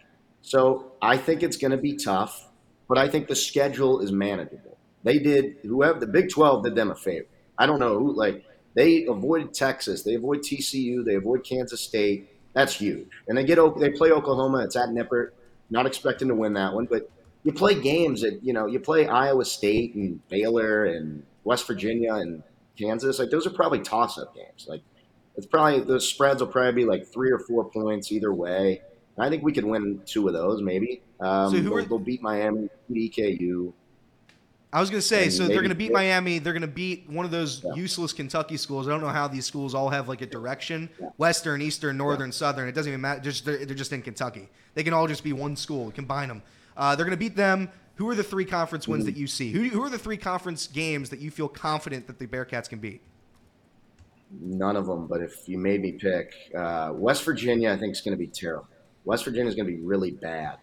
The other, I would say Iowa State, I think we win, and then I'll say Kansas. Although Kansas is probably going to be better than people think. They had 6 wins last year, which is a lot for them. They got a really good quarterback. Kansas is going to be tough. I'll say those for sure, and then you could maybe sway me on Baylor. That'll be I think a close one. But those are the 5. I think those are the 5 games. If I had to say right now. That's a heinous prediction, Zach. Absolutely heinous prediction. What's wrong with that? What's wrong with the prediction? The fact that you're even wavering on Baylor is absolutely crazy. Baylor is going to stomp UC. I think UC wins like 3 games this year, and one of those is not Miami, Ohio. And Zach, you need to listen to this guy again. He's the assistant. He's the assistant defensive coordinator at Alabama. He works very closely with Nick Saban, and he's also an Ohio State fan. So it's kind of a double trouble situation there. So his opinion means more than ours. His opinion means way more than everybody in this room. Go Ohio State, go. Go Alabama, go. I hope you have a successful season this year, Jacob. You look at Scott Satterfield, Zach. I think Scott Satterfield was a bad hire. I think it's a bad hire. I don't think it moves the needle. I think there were better options available. I don't think he had a ton of success in college football. I think his last team begged him to leave. I don't think this is a good hire. What say you? It was not. When I woke up to the news that we hired Scott Satterfield in December, I was not thrilled. It wasn't like, I don't know. You're right. It wasn't a sexy hire. I don't think it's a great hire. But at the end of the day, I'm going to give him a fair shake. Right? Like, I'm going to give him a shot. He'll get 3 years, right? That's just kind of how it'll go. It isn't great that Louisville is throwing parades when he, took this job. That doesn't bode well, I don't think. But I think he's recruited well so far, and that's been exciting. But I'm kind of with you. I'm not like he's got to prove it to me. Like I feel like the Fickle thing. Like I was more on board with that, and then he had to clean up that Tuberville disaster, so he got a little bit of a pass. But yeah, he'll have to show. I think he'll have to prove it to me. Like I'll have to see. Like if they would have to win like 7 or 8 games for me to like. If they won 7 or 8 games this year, I'd be thrilled, and I think he would get. I think he'd deserve a ton of credit. He'd probably win me over entirely. But I'm not like totally like against anti Scott Satterfield. I think I could see this working out. Like I don't think he'll. I don't think we're going to the college football playoff or anything like that in his tenure, but. You never know. I'm going to give him a fair shot, and I think, that's all you can do. We'll give him a couple years. If he stinks, we've recovered before. Tommy Tuberville lit the program on fire, and we've recovered. So, I'm not jazzed up, but I think it's still like you give him a shot. Let's see what happens. Do you think Evan Prater receives a standing ovation when he gets a touchdown on an end around for the first time this season? I like what you did. I like Evan Prater moving to receiver. I know, I actually think I think it's good for him. I think it's good for him. Like Matt Saracen in Friday Night Lights season 3. Dude led him to a championship as a receiver, and then in the big game he came in as quarterback. I don't know. Could be similar. Could be similar. As you know, I didn't make it that far in Friday Night Lights. No, Zach stopped right after Landry murdered that guy in season 2. Shout out to the writer's strike. No Friday Night Light fans in here? No. Movie. We like good TV. Movie's good. We like good movie's TV great. shows. Movie's great. Yeah, I mean this sucks in here. I mean this is just terrible. Speaking of prove it year, Zach, I think it's a prove it year for Wes Miller. I think this is the most excited. This is the most excited I've been for UC basketball in a very long time. You get to play teams like Kansas, Texas, just juggernauts in the college basketball field. How do you think Wes Miller is going to fare this season? I'm actually really optimistic about this. I know it's kind of strange. We lost Landers Nolly, we lost David DeJulius, and how do you replace that? Well, I mean, I think Aziz Bandango was a huge get for them. They've needed a rim protector. Last year they were a little bit better. 2 years ago it was terrible. But last year they needed rim protection. Vic did the best he could, but Aziz Bandango is going to change this team defensively at the rim. I mean, that's going to be. I'm excited to see the front court. With him, Vic, they added Jamil Reynolds, who I think is going to add something, especially on the offensive end, too. And then, I think he did a really good job this offseason in the transfer portal with guys like Seamus Lukosius. Paul knows him really well. He was good at Butler, good player. How will he fare defensively? You worry a little bit. But I think he's a skilled guy. Can play I don't know if he'll be on the 3. I think he'll play the 3. And then you have C.J. Frederick, who I think expectations are probably got to be tempered just because we haven't seen the best C.J. Frederick in 3 years since he was at Iowa. He had a bunch of injuries at Kentucky. I just worry about his health more than anything.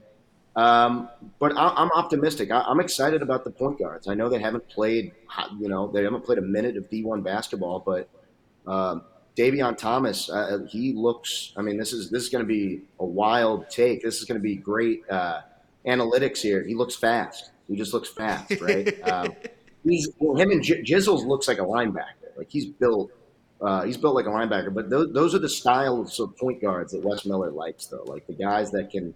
And they haven't had that yet. David Julius is great. Love Dave, but he's kind of a step back guy. He's not a guy that can break you down and get to the rim. I think they're going to be able to do that, which is going to be huge for this team offensively. I mean, when you have Thomas and Jizzle, like I think that'll help a lot.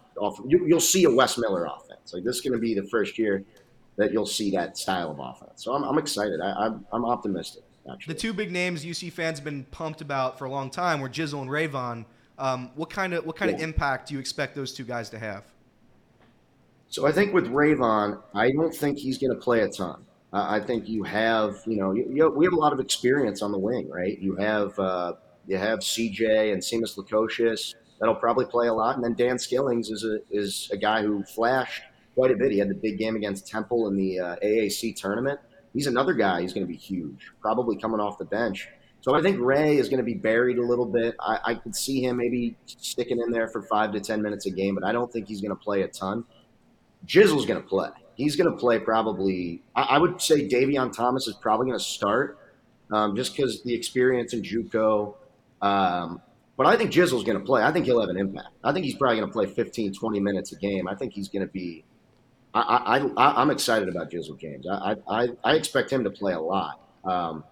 And there'll be growing pains, especially going in the Big 12. When you got a freshman, a guy who, we got 2 point guards that have never played D1 basketball. So that's going to be a challenge. But I'm excited about it. Jizzle's the guy, I think, over Rayvon that's going to play more minutes for sure. Relative to what people thought Rayvon Griffith was going to be when you watched him in high school, he kind of fell off. Yeah. Yeah, a little bit. Yeah. Yeah. I mean, we'll he had his ceiling was so high. The expectations for him when he was going to commit, especially as like a sophomore, he was playing on the same AAU team as Bronny James. I mean, he was all over the place and getting national acclaim and everything. And they kind of had a tough summer last year, I think it was. And he's still a good prospect, but he's not what a guy like Jizzle James is. And then Day Thomas.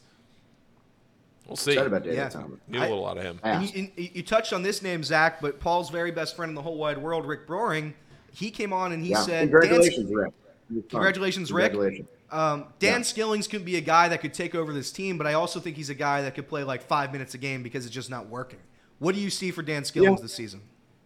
Yeah, I like Dan Skillings a lot. I think Dan Skillings, when you look at that guy, I just think he's the athletic profile. His arms. I mean, when he goes up for a rebound, you're going to lose. Like he's that athletic. I'm optimistic about Dan Skillings. I know what you mean though. Like there were some games where he was just kind of, and he was a freshman. Like he had a couple of bad series defensively, times down the floor, and he had to get pulled out. And that happens with freshmen. I think it's gonna. I would lean towards. I think Dan's gonna be a rotational guy this year. I don't think he'll play less than like 15 minutes a game or anything like that. I think consistency with his jump shot. We saw it last year. He started so terribly shooting the ball. And again, freshmen don't typically shoot the ball well from three, but it was rough. He got off to a really bad start. And then as the season went on, I think he got better and better. He got more confident. I think what you saw in that Temple game. In the AAC tournament, he blew up. Like he was amazing in that game. I think he is not like that good, but I think he's this year at least. I think he's a rotational guy. I think you hope he takes a step with the shot, and I think he's so long that he's going to get better defensively. I think he's going to be a good player on this team. I think he's probably like I said, probably 6th, 7th man. I think he'll help the team though. I don't think it'll be like a only play 2-3 minutes a game and then, just like just fodder at the end of the bench. I think he'll have an impact. When you say though, Elliot, and I'm curious to both of you guys, when you say it's a prove it year for Wes Miller, like what exactly do you mean by that? Because I know he hasn't, you haven't made the tournament. You got to win a shootout. You got to make the tournament at some point to like just credibility with the fan base and everything else. But you get this recruiting class in that is his best recruiting class at UC. You join the Big 12. You get these guys out of the transfer portal. You go get Day Thomas, and you hope that Dan Skillings is somebody that you can count on. I don't know if he is, but you hope that he is. Sure. So, like, if UC loses the shootout this year and doesn't make the tournament, I mean, you're not firing him. No. And I think my point was. Wes Miller, and Wes Miller was given an impossible situation. The guy previous, I won't even mention his name, he lit a torch to the program and wasn't giving guys like water at practice. So I think he came in, half the team wanted to leave the country. One guy did leave the country. One guy sold his car and left the country. So I think he was given an impossible task. But to this point, Wes Miller has not really had a very good season. Last year was a big-time struggle towards the end of games where it was like, UC is going to choke every single game they have. That seems to be coaching to me. That seems to be lack of coaching when you are winning the entire game and you get to the last 3 minutes and it's just turnovers and banked threes off the side of the glass by Davenport. I think there is merit to him having to prove something this season, and it's going to be tough. I was going to ask Zach this next, how many conference wins he thinks UC is going to have this year, but I think Wes Miller, I'm okay with a losing season this year. I'm okay if he struggles. But at the end of the day, he has to show me something. I don't know what that something is. Maybe a couple big wins. Maybe a couple road wins. Just something where he can show me that he is taking a very good recruiting class and kind of knowing what he's doing out there. Wait. Look, Wait, Zach, before you answer that question, because if you look at how Xavier stacks up this year, right? I mean, this is very much a transitional year for Xavier, and Rick and I have talked about this. Xavier is probably not going to be as down as they are on paper this year as they will be for a long time, because you had guys last year on Xavier that were coming back from the end of Travis Steele's era, but you look at Kunkel, Colby Jones, Jack Nungy, all those guys are gone. Right now, you get these Conference USA guys in here. You get some transfers. You have a decent freshman class. Who knows if Jerome Hunter is going to be healthy enough to play? This seems like the year for UC that for the last 22 years, if you're going to win at the Cintas Center, this would be the opportunity to do it. If UC loses to Xavier this year, you go under 500 in conference play because you don't have home games against the big dogs. You have to go to Kansas. You have to go to Texas Tech. You have to go to Baylor. Those teams aren't coming here. That at least maybe you get those teams at home. Like, the toughest games in the Big 12 are all on the road. It's tough for me to sit there and say you can expect a ton out of UC, but at the same time, you're not firing him at the end of this year unless it's like abysmal, unless it's like it's terrible and things devolve and things go really down the tubes.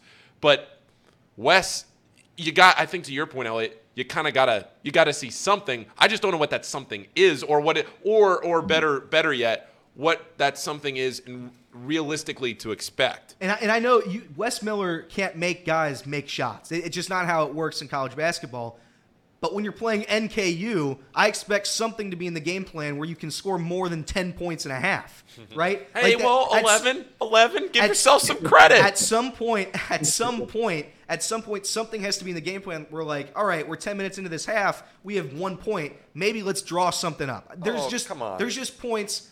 Casey, NKU sucks. Oh, the North almost beat Houston. And I say that. Wait a minute. I say that with love and respect. There's no shame in losing to NKU. There is the most. There's no shame at all. The college basketball world laughed when we lost that game. But Zach, go ahead. It's a tough that NKU matchup zone. That's tough. It is. I think. Look, I think, like Paul was saying, like I don't know.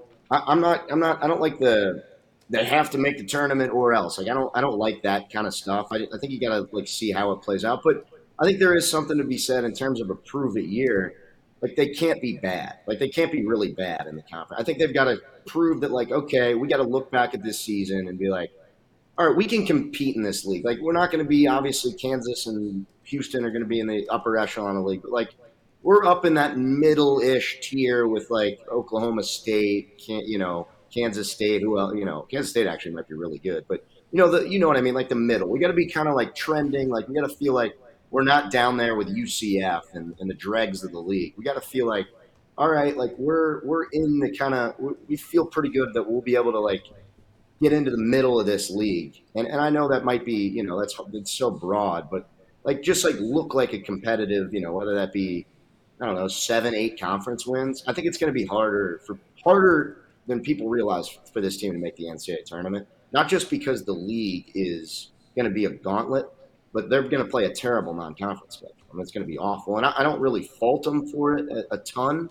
because of how tough the league's going to be. I wish they would maybe add a couple, maybe add a game at home against at least a decent, Power 5 or at least maybe high-level mid-major. But I think it's going to be tougher than people realize to make the NCAA tournament. I'm not going to sit here and be pissed off if they miss the tournament this year. I want to see how it plays out. But yeah, I think expectations are, we got to see it is kind of a prove it year in terms of we want to see this team be competitive, maybe trending towards the middle of the league. Look all right, we can contend with we're on the same footing as the West Virginias, the Oklahoma States, and we're not, I think UCF's going to be pretty bad. We're definitively above them, and maybe whoever else might be below us, but maybe we'll be that team. I don't think we will be. I think UC will be probably 9th, 10th in this league. I think it'll be an uphill battle to make the tournament, though. I think it'll be tough. Yeah, and this is my last point, Zach, and I'll let you go. Or not my last point, but my last question for you. The TBT, it's a tournament that I don't care about one bit. But the UC basketball, Nasty Natty, they've been pretty good. Yes, sir. They've been pretty good. They beat that team at Norwood. They beat them at home. It's kind of embarrassing for them. Another Final Four that just eludes the Xavier fan base. Do you think the Nasty Natty team can maybe make a run at this thing? Maybe win the championship? Maybe win the big prize?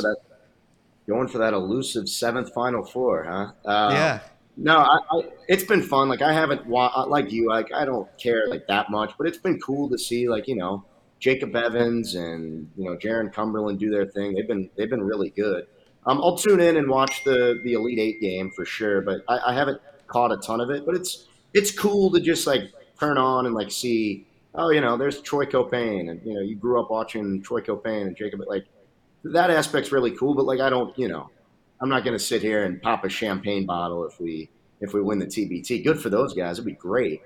But I mean, it's like I'll watch the next game. It'll be on, but I'm not going to be like hanging on every basket. It'll be on the second TV. It'll be on the second TV. Maybe a box score. Do they have box scores for that? Do they keep like stats and stuff? Oh for yeah. that? Do they? We had 5 stat guys at the game the other night. Really? Oh, it could, because it's run the media table. It was a fully staffed media table, like a full. It was wild. Yeah. I mean, it's like a regular. You know what I will say about that is, it's cool when the teams care. Like in this event, it's very clear. Like 5 minutes into the game, when teams care. And last year, it was abundantly obvious that UC's team didn't care. On the flip side, this year, it was very clear right away that they cared. Kashmir Wright, it's cool. It was cool watching him coach. Jaron Cumberland played way better than I ever remember him playing at UC. Jacob Evans has been playing very well. And then that kid that wasn't even a UC kid, that Montez Ellis or whatever his name was, that wasn't even a UC guy, was just born from here, or from here, born here, whatever. He was playing. I mean, it was fun.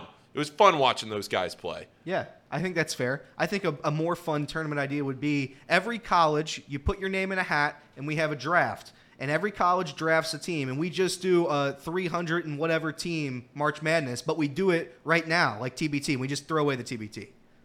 That's my idea. You like that idea, Paul? Flesh that out a little bit. Okay, so like UC, every guy or girl, anybody who wants to participate, they put their name in a hat. UC drafts a team of 5 just randomly. They could be bad, they can be terrible, they maybe I don't know, but every team does it. Every school does it. They play a 360 mega tournament. Winner gets $2 million. It's like America's Got Talent. They'll film the whole thing, and then so I think that would be much better than the TBT. Thoughts? That's an idea. Yeah, it sure is. It sure is. That's how my brain works. Zach, thank you so much for coming on, man. I assume I'll see you tonight at trivia. Yeah. Wednesdays we play trivia. I'm excited for it. Wednesdays we play trivia. Good to see all you guys. Good to see all your faces, and I got to get the blog boy. The blogs aren't going to write himself, so the blog boy. Chatterboxsports.com. Chatterboxsports.com. Go check out Zach. Check it out. Zach, thank you, brother. Thanks, guys. Appreciate you. All right, that was Zach. We got 27 minutes left, Elliot. Steer the ship. Yeah, we have to do the ham and eggers. I can't wait to do that. I'm going to wait for just a second to do that. First, Paul can't do that. Paul's got to go to the bathroom. Okay, go ahead, Paul. So first, I wanted to do this real quick. Justin Herbert, he has signed a 5-year deal, $262 million, ties him to the franchise through 2029. $100 million is up front, $218 guaranteed. Aaron Rodgers revised his contract, $1.165 million this year, and then $107.55 million next year. That was the original contract. We don't know what the revision was. Okay. Just clarify. Okay. So they've revised Aaron Rodgers. The big one is Herbert. Right. Obviously the Chargers had to do it. The Chargers had to give that number. And I think this is going to not hurt the Bengals because you had to open the checkbook for Burrow. But when you wait for contracts like this, it's going to hurt you in the checkbook eventually, right? I don't think so. I don't think the clock for Burrow's contract started until Herbert signed his anyway. Really? I don't take Joe Herbert to be an idiot, and he would be to sign his contract before Justin Herbert. So, Justin Herbert's never won a playoff game. He's now either the first or second, depends on how the structure is set up. He's either the first or second highest paid quarterback in the league without a playoff win. Joe Burrow's been to an AFC championship and a Super Bowl in the same amount of time, and he had a reconstructive knee surgery. So, I mean, I think we're probably walking up to Joe Burrow today, tomorrow, maybe the next day with $55 million a year and saying, hey, you want to be the highest paid quarterback in the league? And I'm pretty sure he's going to say yes, and I bet we have a contract done by the season. Do you expect a similar time frame? Do you expect a 5-year deal? I do. I'm still holding out hope. I have a dream of a 7-year deal. I don't think it's going to happen. Again, it's not smart for Burrow. I mean, you can reassess in 5 years and make more money. Yep. I'm more than okay with a 5-year deal. I mean, we signed a 5-year deal. Under $60 million, I'll be a happy, happy little boy. Casey, you've been quiet. This is Bengals talk. Are you disappointed that the Bengals didn't sign Burrow before Herbert? No. I mean, just reiterating what Jacob said. I mean, this is smart business decision by Joe to just wait. And he's definitely going to be the highest paid quarterback. And he seems so confident that his contract situation and the rest of the team's contract situations will work out. So I'm not worried at all. I'm not upset at all.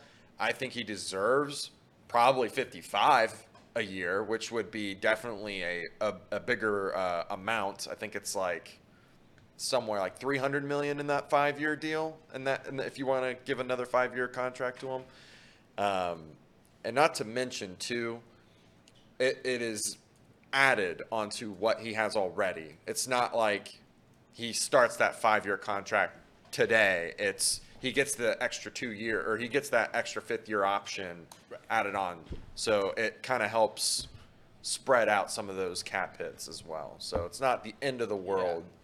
And your guy Aaron Rodgers has got a little restructure there. Oh, do you think that's because they heard yesterday's segment on you saying Geno Smith is a top 2 quarterback in the National Football League of all time? Well, I didn't say he was a top 2 quarterback. Let's clarify. I said top 10 for Geno Smith. But the Aaron Rodgers thing, I had no idea how ridiculous that was. $107 million in 2024.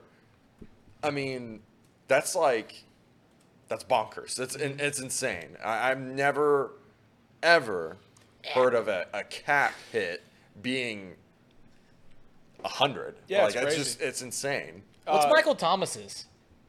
The Saints receiver? Yeah, isn't his? I don't think it's. Isn't it like crazy high for a wide receiver, or like Maybe. it was like 60 or something like? Yeah. For 1 year. Yeah, like it was a huge. They just kept pushing it off, and that's coming up. Yep. 60.5 guaranteed That's this year. insane. That's also insane. The one thing I did want to say about Burrow's contract before we completely moved on, people hear that number 55 and freak out. They're like, oh, you can't sign weapons paying a quarterback $55 million, blah, blah, blah, blah, blah. It's all about the structure. You could pay him $60 million a year, and it wouldn't matter if you structure it correctly. Justin Herbert's getting $100 million before this season starts. His cap hit, he's making $53 million a year. Yep. His cap hit's not even going to be in the high 40s because he's getting all this money up front. It's basically the same deal we did with Orlando Brown, just on a bigger scale because it's a quarterback. You give him all the cash up front, you lessen the cap hit down the road. T. Higgins' contract wouldn't even hit until a year after, hypothetically. So you wouldn't have those cap hits lined up. Jamar Chase is another year after that. So if we structure these correctly, it won't be that hard. I mean, obviously it's a struggle. You have two $30 million receivers and a $55 million quarterback. That's never easy, but the salary cap's a joke. I mean, we know what the NFL does with the salary cap. The Saints have been in cap hell for 5 years now and somehow always sign someone new. So I'm not really worried about it. I think it's going to be fine. Do you think it's a sense of relief now, Reed? Do you think it's a sense of relief that we know the number, we know what Herbert's getting, we know the number, we have to, tread around? Do you think it makes you feel better right now? It will make me feel better once pen is to paper.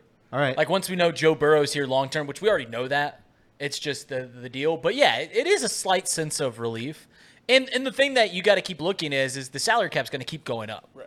So the sooner that you ink them to a long-term deal, the better it is, because on the back end, it's not going to be as big of a hit. Yep. Yeah. The one suggestion people keep throwing out there that I absolutely hate it's is terrible. the percentage of the salary cap. Right, I that's think that's the absolute terrifying. worst thing you could possibly do. That's the one situation where I wouldn't even want to bring back Joe Burrow with a percentage of the salary cap. I wouldn't want to bring back any quarterback in the league with a percentage of the salary cap. That's just handicapping your team for years to come. You have no idea what they're making until the year basically starts.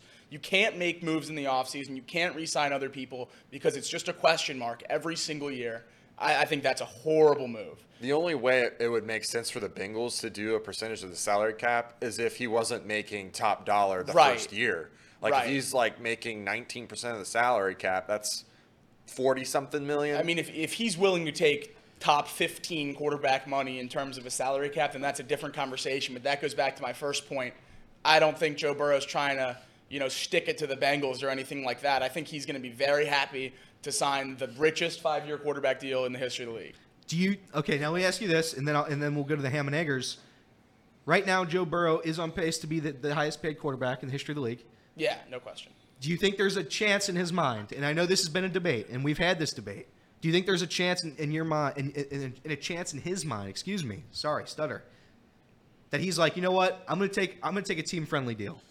Yeah, I wouldn't be shocked if he matches Herbert's deal right there in that 50 whatever, and then we can mess around with the signing bonuses and stuff like that. I do not think he goes below Justin Herbert, and that's not a money thing. Yeah, I've been to a Super Bowl and an AFC Championship. This guy hasn't done anything, and you're paying him that much money. I think it's just pride. I mean, you see that in most of the contract anyway. These guys don't need the dollars.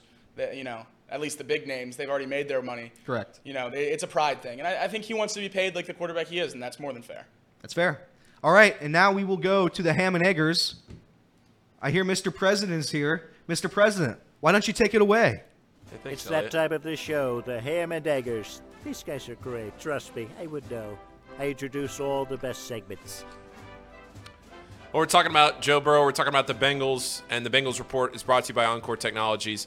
Encore Technologies provides IT solutions for a data-centered world with a suite of services from mobile computing to desktop to data center, supporting both centralized and work-from-home computing models to improve efficiency and productivity. That's correct, Casey.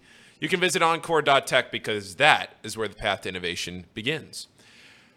Also, Pawnee Water. We just got a couple of pallets of Pawnee Water. Thank you to the Pawnee Water guys. We appreciate it. Pawnee Water, it's the best tasting water in the world. It uses natural limestone filtration, unlike the artificial processing that many other brands use. And the result, like I said, is the best tasting water in the world. You can visit their website at pawneewater.com. That is PAHHNI water.com. PAHHNI water.com to see where you can buy it. Drink Pawnee Water, get your coffee from UDF, bet with Betfred, and get your technology solutions from Encore. Bet with Betfred. The Reds are underdogs today, plus 115. I'm already locked in. Wow. Not that we have to get in the vault right now, but I'm already locked in. The Reds going for the series win. I said they'd have a half-game lead at the end of this series. I'm putting my money literally where my mouth is. Well, I guess money's not in my mouth, but you know what I mean. You know what I mean. I use the word literally wrong, and I hate when people do that, but I just did it. I'm sorry. The Reds, plus 115 today. 210. 210. We're going to be able to watch it in the studio. We're going to go to our lunch. We're going to come back. Right about 210. We're going to watch the Reds.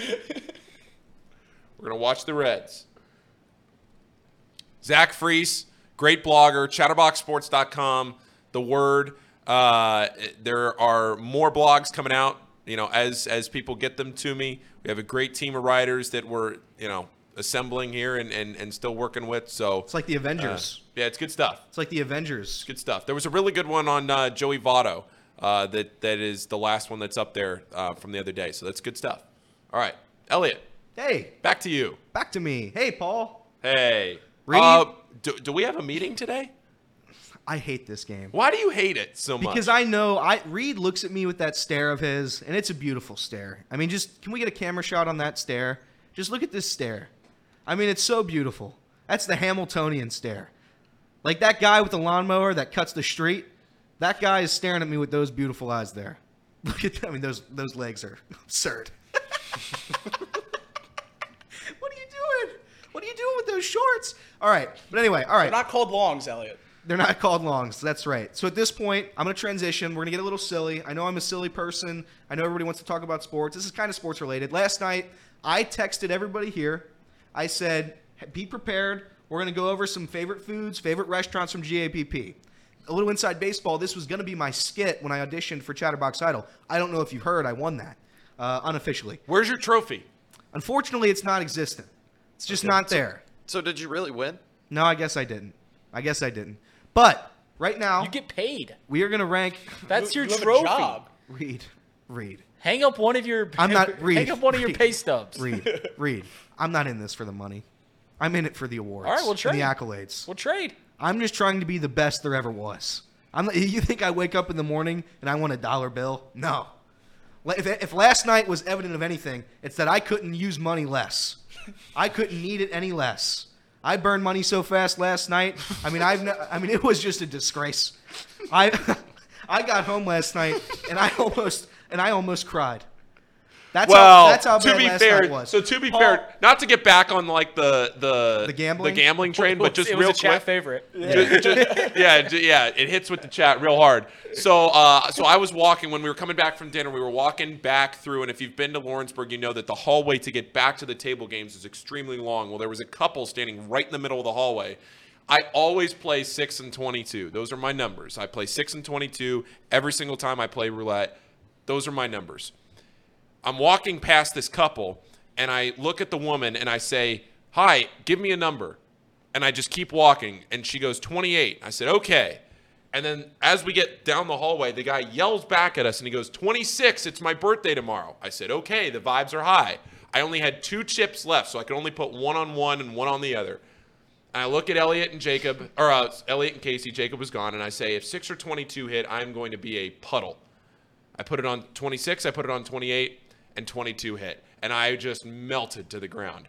It was brutal. Melted to the ground. He hit me on the shoulder, and his mouth was just open for about 3 minutes. Then we went over to the blackjack table. This was worse. We went over to the blackjack table at the end of the night.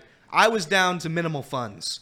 So I was down to zero, and I was just Venmoing Paul some money to give me some chips so I can put $10 on. We hit 9 side bets. Well, the worst was We that hit 9. Casey and I didn't have enough funds to put anything, because Casey and I have been betting side bets all night. Casey won a big one earlier. I hit triple twos, which, as you know, that pays 180 to 1, I think. I think trips is 180 to 1. I didn't have anything on it. the worst was that I gave Elliot, I think, 5 chips. I think it was $25. I gave you 5 chips, and I said, "Look, Elliot, you've been playing the side bet all night. Just take one of those chips off the stack and put them on the side bet." I said, "Come on, do it right on this hand. Come on." And you said, no, because I'm going to feel stupid when I win the real hand, and I could have kept playing blackjack for longer. You would have won $450. You hit trips. You would have won $450. Yeah, I mean, it's just brutal. I've told this about Paul. I've told this to Paul a couple times now. Paul is the most unlucky gambler ever, because every time Paul has a gambling story, he was this close to. Didn't I tell you guys this? And how many times when we were playing roulette was I in and out? You guys saw it because I told you that this was going to happen. I said, I'm going to walk in tomorrow. I'm going to tell you these stories, and Rita's going to say how close I was on everything. And so I said, I want you guys to watch how close I am on everything. 3 different times it bounced in my number and bounced into the next one. Just brutal. Can confirm. And Jacob, your night last night, man. I mean, that was just tough luck. You showed up and you lost. And you lost hard. I did. And you lost consistently. And there was sometimes you win a little bit, just like a couple hands, couple somethings. You just lost. I had a grand time. Yeah, I bet you did. I mean, Time. I can't express how much of a loser Jacob was last night. Just loss after loss after loss. But it was a good time. Reds money line and 2 pitch velocity overs. There we go. I had the under in the Reds money line. Betford Sports. Bet. We'll get there in a minute. Right now, we're going to do something. I texted everybody last night. I said, we're going to rank some foods, rank some options at Great American Ballpark. Reed this morning about, 15 minutes before the show, he says, "Elliot, what are we going to talk about today?" I sent a whole game plan of the show. I sent everybody come prepared with something. He looks at me and says, I'm ready to rock. He looked at, well, yeah, you've had an hour and a half now. But I'm just saying, now it's just like, the disrespect I received last night was brutal. Listen, you made a grave mistake. You text me after 11 o'clock. The old man in the show here, he's asleep. All right. I'm asleep. You guys send me texts sometimes or TikToks at like 1:30 in the morning. I'm like, That's right. What are you guys doing? What are you I don't guys think I've gone doing? to bed before 1:30 in like a year. That is insane. Yeah. You guys talk about how you guys on the weekend wake up at noon. I'm like, what is going on? Get the same amount of sleep.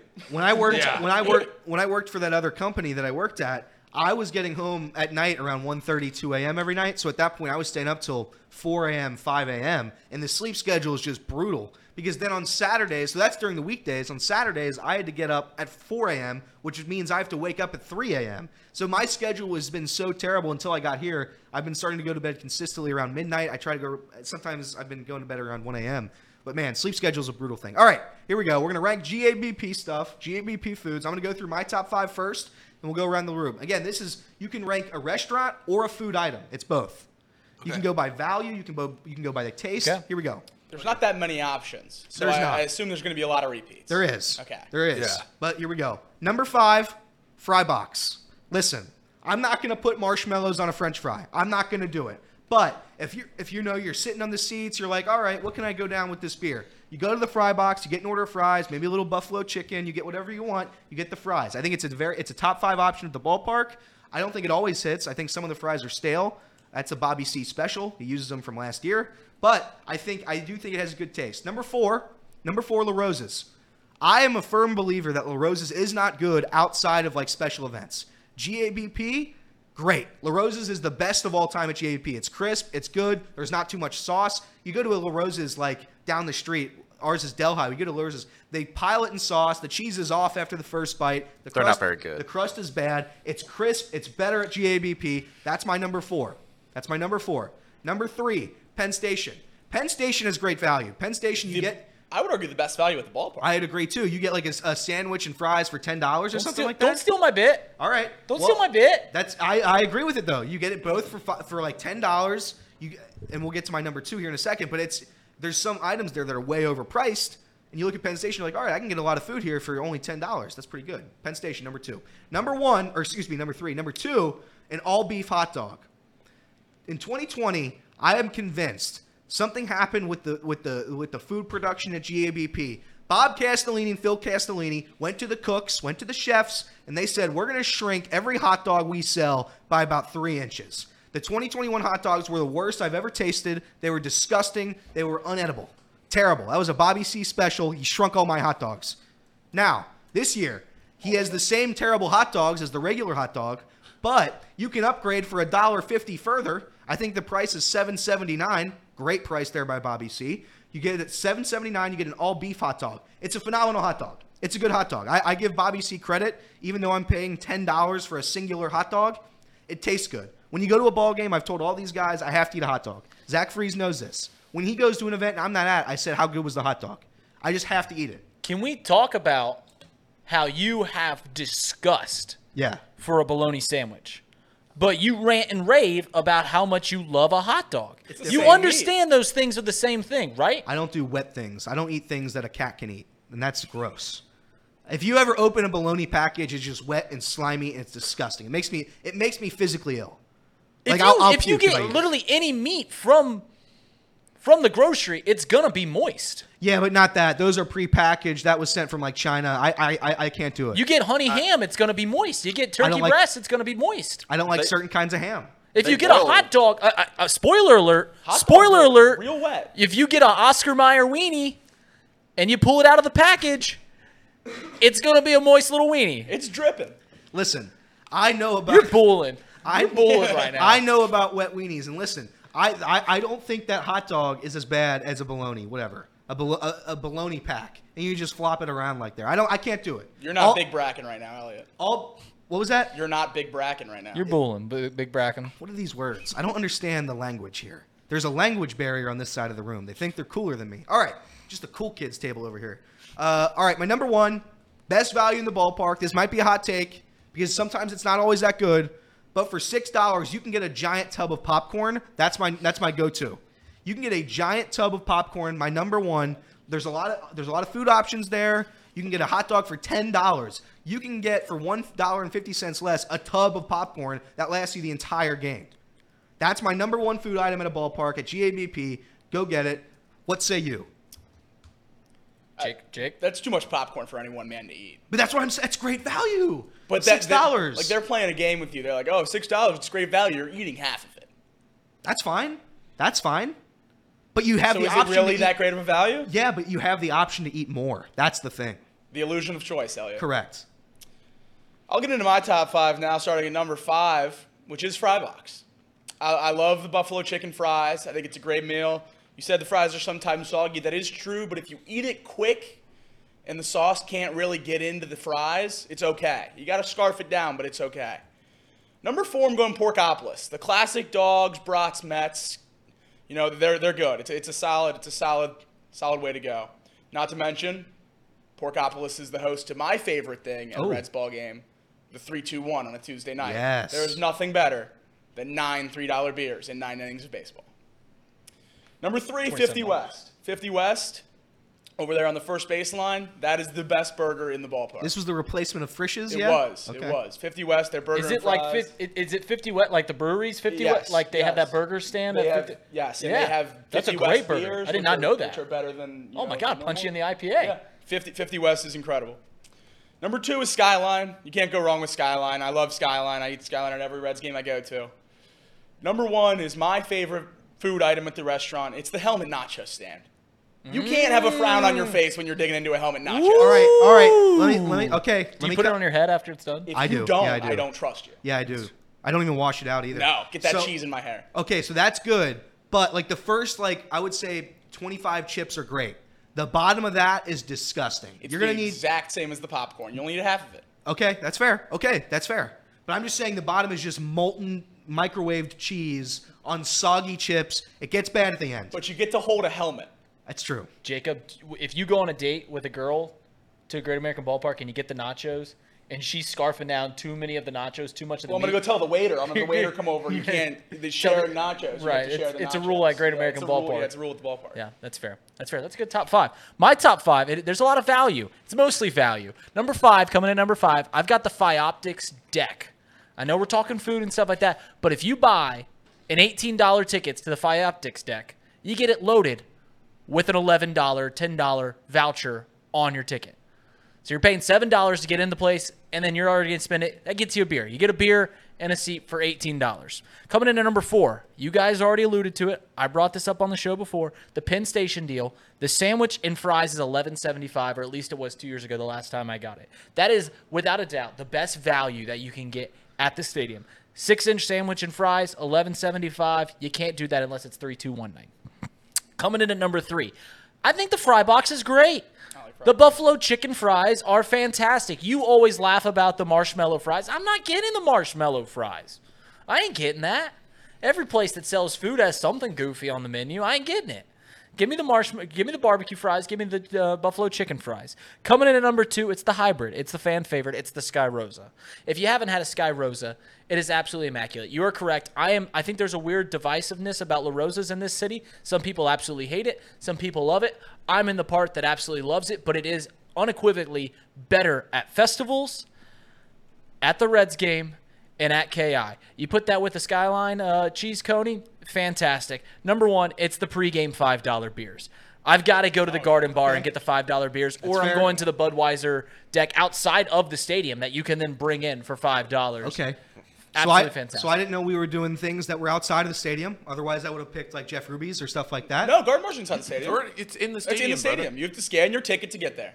You're right about the Budweiser Clydesdale thing. That is outside the stadium. It's at the box office, but it's like you're giving money to the Reds. Like it's Okay. on All Reds right. property. All right. Are you? So I know Casey is. Are you inside the stadium pregame, not Banks? It depends. I always go to the stretch. Okay. I always get like the stretch. I always get 1 pint at the stretch, and then I go in. I'm a tin roof guy. Can't turn down that 25 ouncer. Paul. All right. I cannot remember the last time I have eaten anything at Great American Ballpark, so I will. I'll try this. I'm a cotton candy guy. I love cotton candy.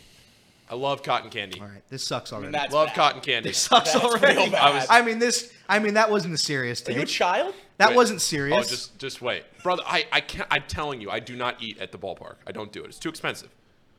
Second one's a lemonade freeze on a hot day. One of those. No, that like, one's good. That's a like good one option. of those Lemon chill. Lemon chill. Lemon one of chills the are lemon good. I couldn't remember what the actual name of it was. Third one's a hot dog. We've already talked about that. Second one, I don't know. I don't think this is what you said, Elliot. Caramel corn. I like the caramel corn better than the popcorn. The caramel corn stands, they're $7, I think. They're at the stand right when you walk in the main gate over to the left. They're massive. I don't think I ever get through like a third of a bag of one, but Lizzie always gets them. And then we have a ton left over later. And then the first one, similar to what Reed was saying, so I never eat Skyline at the ballpark. I think Skyline at the ballpark is terrible. I think it's not authentic. I don't like it. I never eat it there. I think it's cold. Don't like it. I do like La Rosa's there, and I don't like La Rosa's elsewhere. So if I'm hungry and I'm really hungry, or if I'm drinking too much and I need something to eat, I'm going to get a La Rosa's, a slice of La Rosa's. That's what I'm getting. All right. I like that. Otherwise, yes, I never eat at the ballpark. I'll have some beers. Casey, I'm not going to lie. I know you didn't do it. But the comedian in my brain's going right now. If you would have put Geno Smith at 3 in this list, you would have killed me. It would have destroyed this room. It would have played so well. But go ahead, top 5. Top 5. I got Fry Box at 5. Then I got the $25 eat anything because I too also really enjoy having lots of popcorn or just peanuts in general. Like just going back and getting more and more and more. Having that option is great. Quick question, Casey. When you get peanuts at the stadium, you seem like you're conscious on where those shells go.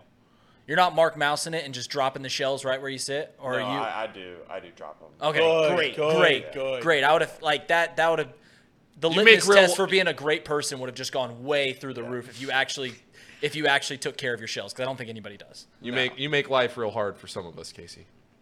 Sorry about But that. keep going. I cheated and said anything at the banks because I will go to the banks and have like nachos at Condados? Condados. Condados is great. Condados gave me food poisoning. I'll never go back. Oh no. Oh, no. That's a tough one to miss. Food know. poisoning. I know. Places where you get food poisoning and you never go back. Like there is a certain list of those restaurants, and it's tough. And you can't. Yeah, go like back, it's 'cause like ruined. it warps your brain. Yeah. Like I cannot eat this. I anymore. got it one time at the Skyline by Xavier, and that took me a long time to get over that, to be able to go back to that. But I was like, I can't live my life and not be back at this one. But yeah, that was bad. Go ahead. Yeah, and then Sky Rosa and Beer Garden. Okay.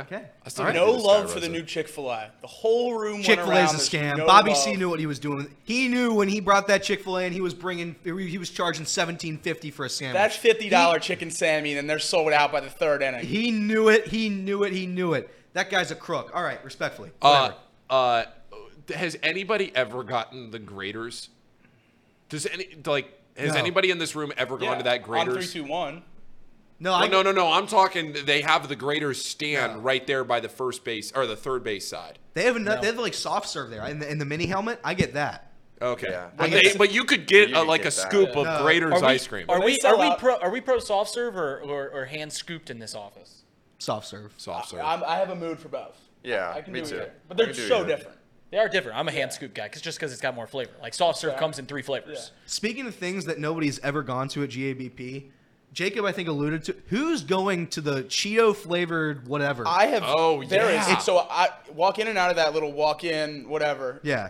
There's that Cheeto stand right there making that hot Cheeto popcorn, and there's always a worker probably making $15 an hour standing right there, and there's not a soul, not one soul interacts with them. That area is strictly used to set beers on while you pay for Yes. your other beers. No one buys, no one even thinks about buying the Flaming Hot Cheetos popcorn.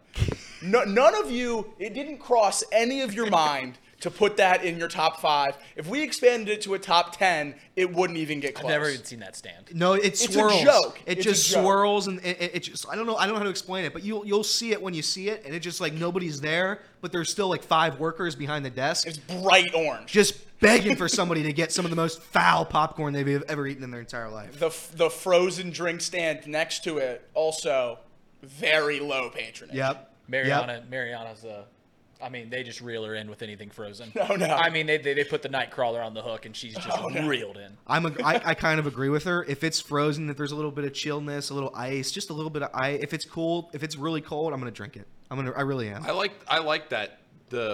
What is that? Thing? Frost House. Is that what that is? Yeah. God, they're just so expensive though. Yeah. I mean, it's $16 or whatever. Listen, Like 8 ounces. Bobby C knows how to sell now.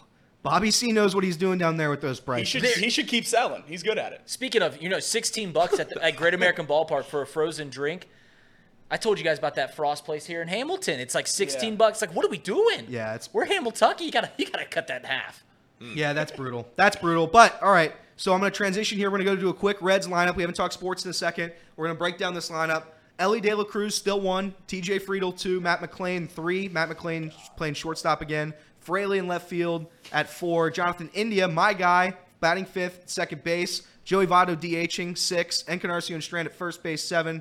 Tyler Stevenson 8, and he's playing catcher. And right field, Will Benson. And that's an off day for Spencer Steer, which we don't see very often. That's correct. He needs it. I think it's a good lineup. I think the Reds have a chance today. I expect a low number. We can do some Betfred right now if you guys want. And then I have a bet. I have a chair. Okay, I have a hammer. All right, Mortal Lock. all right. So let's do And this. we have a wheel of lunch. We have a wheel of lunch. So let's do Betfred first. Okay. So let's go in the vault.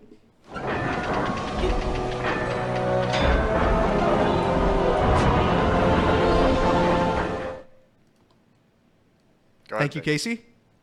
Do we not think this lineup would be better without Joey Votto in it? I'm sorry. Put CES at DH and Spencer Steer at first base. I mean, come on. We're at the end of the show. Can we not get into this? Okay. Have some respect for time. Okay. Reed wants to get out of here early. Somebody gonna go? Is somebody gonna go? For pick, I gave the Reds money line. I'm already Okay. locked in. Plus 115. Okay. Was what I got it at least. Okay, the popular line we talked about. Betfred normally does their algorithms later in the day for props, but when it comes on, I'm seeing it on across a couple of different books, and I'm waiting for it to come on Betfred so I can hammer it. I've never liked a pick more than this in baseball this year. This year, I have not liked a pick more than the one I'm about to give out right now. Hammer it. Put your mortgage on it. Oh my. Lance Lynn under 6.5 Ks today against the Chicago Cubs. You feel that good? Plus 100. You feel that good? Even money. Mr. Strikeouts, Lance Lynn. Mr. Strikeouts. I mean, dude doesn't strike that many people out. He's the only pitcher this year with a 14 strikeout game, 15 strikeout game, and 16 strikeout games. Is he really? Yeah. Oh, God. Gross. Take the under. I'm going to take the Orioles to win this series in Philadelphia. They won the first game, lost the second game, both one-run games. I'm going to take the Orioles. Yeah, I'm going to take under 9 in the Reds Brewers, minus 120 right now. On Betfred Sports, I think the Reds and Brewers never go over. Very rarely will it happen, unless it's Dreamweaver Day, of course. But today on Ben Lively Day, I expect low scoring, final score of 4-3 Reds. So here's my logic. I'm going to bet again the Joey Votto under on total bases. It's at plus 130 again. And it's a win-win for me. If he doesn't do it, I win money. And if he does do it, then that's great because it just means that he's getting back contributing to the team. Casey's trying to cement Votto's legacy with these picks right now. Go ahead, Paul. The Reds money line. You want me to give it again? Yeah, please. Reds money line plus 115. Thanks. Hey, Paul, do you have a pick today? Paul, do you have a pick? I think I'm going with the Reds. Yeah. All right. I feel pretty good about the Reds. Paul, are you getting married? Congratulations. All right, Casey, Hey, it's time for Wheel of Lunch. I appreciate It's it. No, time wait, for- we got the cherry on top. Oh, cherry on top. And Sorry. this is so we don't talk politics on this show. No. Never. I have absolutely no concept what the context of this tweet is. This But- what? This X. Oh, this Zeet. Yeah, The yeah. Zeet. Don't know what this Zeet is, but you got to read the caption to this. This is some House representative that was going on strike for something. He ends his thirst strike. The caption says, Representative, I can't even read that name from here, ends his thirst strike after 8 hours without food or water on the House steps. So he just got a night of sleep. That's and he not showed up a long time. He got it. He got a night of sleep and he showed up and he guzzled a glass. What is this? That's preposterous. 8 hours. If you're gonna post about your strike, it has to reach double digits. Paul does. went 24 years without drinking water. This guy went 8 hours. What are we doing? I mean, what are we doing? I don't know what he's protesting, and I don't know what his cause is, so it could be a very good cause. I don't want to knock the guy. We are But not publicize speaking for the cause. Well, I have absolutely no idea what this guy was protesting. But publicizing an 8-hour thirst strike is beyond bananas. Unless he has some sort of medical history that this was a big deal for him, It which looks could like also he's be true. it looks like he's protesting for water breaks. Yep. Looks like water breaks. Well, shouldn't you Wait, is that for real? Shouldn't you Yeah. drink more water to? Water breaks are a basic right. I'm gonna take a hard stance against water breaks. Oh, you can't man. drink water Reed while is working. anti-big hydration. Right, you can't drink water while working. I gotta Are do you some kidding me? digging You into gotta make this. some money. John Brandon would have hired you real quick. Making guys sprint up and down the court like it's their job, man. No water breaks. Bring out the heart rate monitor. Let's get If this you guy ever some played potty the water, work- baby. If you ever played football, you heard a football coach yell at one time, "Water's for the weak." I was like, Oh, "No, yeah. water's for every living being ever." My 8th grade football coach brought salt tablets for us 14-year-olds. He said if you're too hydrated, you'll be soft. That stuck with me. Hasn't drank water since. I haven't drank water since. All right, we'll bring out a wheel of lunch. And I'm going to take this time real quick. Thank you guys for putting up with me today. Yesterday, Reed and Paul and Casey and Jacob, they said, give it a try. Come out and host the show, host Tom Brenneman's show. I hope I was okay today. I hope I at least was entertaining. If not, just, something. Brought you something today. We did a good show today. Zach helped. Zach helped. My buddy Zach, that's my guy. Our buddy Zach. Well, not yours. The show. I think we did a good show today. I thought we did okay. Are you scared that Zach's gonna become closer to us than you? He'll never be close to you. You're a troll and a Cubs fan. You don't think Reed would just kindle a wonderful relationship? Yeah, with you're Zach right. I could not just to make you mad. Yeah. I could not imagine Zach being close friends with anyone that just makes jokes all the time. Could not imagine that. All right, we need suggestions here. I gave Chipotle. Casual pint. Jeff Ruby's. Are we actually putting any of those on there? Casual pint. Put it on there. Jeff Ruby's is in the chat. I'm just doing what the people want. Okay. Let's put Jeff Ruby's on there, I guess. I mean, what are we doing? And I see Sonic in there. Let's put that in If there. it's Jeff Ruby's, we'll just go to Kroger and get a bunch of fillets. Eat 'em raw. Texas Roadhouse. All right, Texas Roadhouse. Texas They're Roadhouse is definitely not open. but No, it's not open. Don't put that on It's there. only open on Friday? Yeah, it's only open for lunch on Friday. I see a Pizza Hut and a Waffle House. Am I putting that on there? Yikes. Hothead. Put Waffle House. Put Waffle House. Waffle House. Waffle House good. is great. Waffle House is good. Put Wingstop, Casey. Wingstop. We need Wingstop to win one I time. love Wingstop. God, dude. Wingstop hits. I feel like we've never put Wendy's on this. Put Wendy's on. Paul took a Wendy's hard bang. I took a hard stance against this. Dave This Thomas. Wendy's. I didn't realize we had another Wendy's. Oh, are there gremlins in there? Are you anti-Dave Thomas, Paul? What? He's Are you anti-Dave Thomas? Are you against Dave Thomas? I don't have a take on Dave Thomas. Okay. Am I supposed to be? I mean, you're I against mean, are you Wendy's? pro-Ohio or anti-Ohio? Put Wendy's Casey. is from Ohio? Wendy's is Casey. from Oh, Ohio. is it? Yeah. I Put don't casino. know anything about it. Put casino on there. Just put casino. Oh my God! Please, let's go back. I mean, let's get this up to 30 slices. Put Billy Yanks on there. No, it's not open. Slice. Also not open. Why is it not open? It's not only till open on Friday Fridays. for lunch. Jocko's. What? It's only open for lunch on Fridays. What the hell is that? Why can't people have lunch at Billy Yanks on a Tuesday? There's not enough people that work in the downtown area to All right. support lunch. I think 5 we're days good. a week. This is brutal.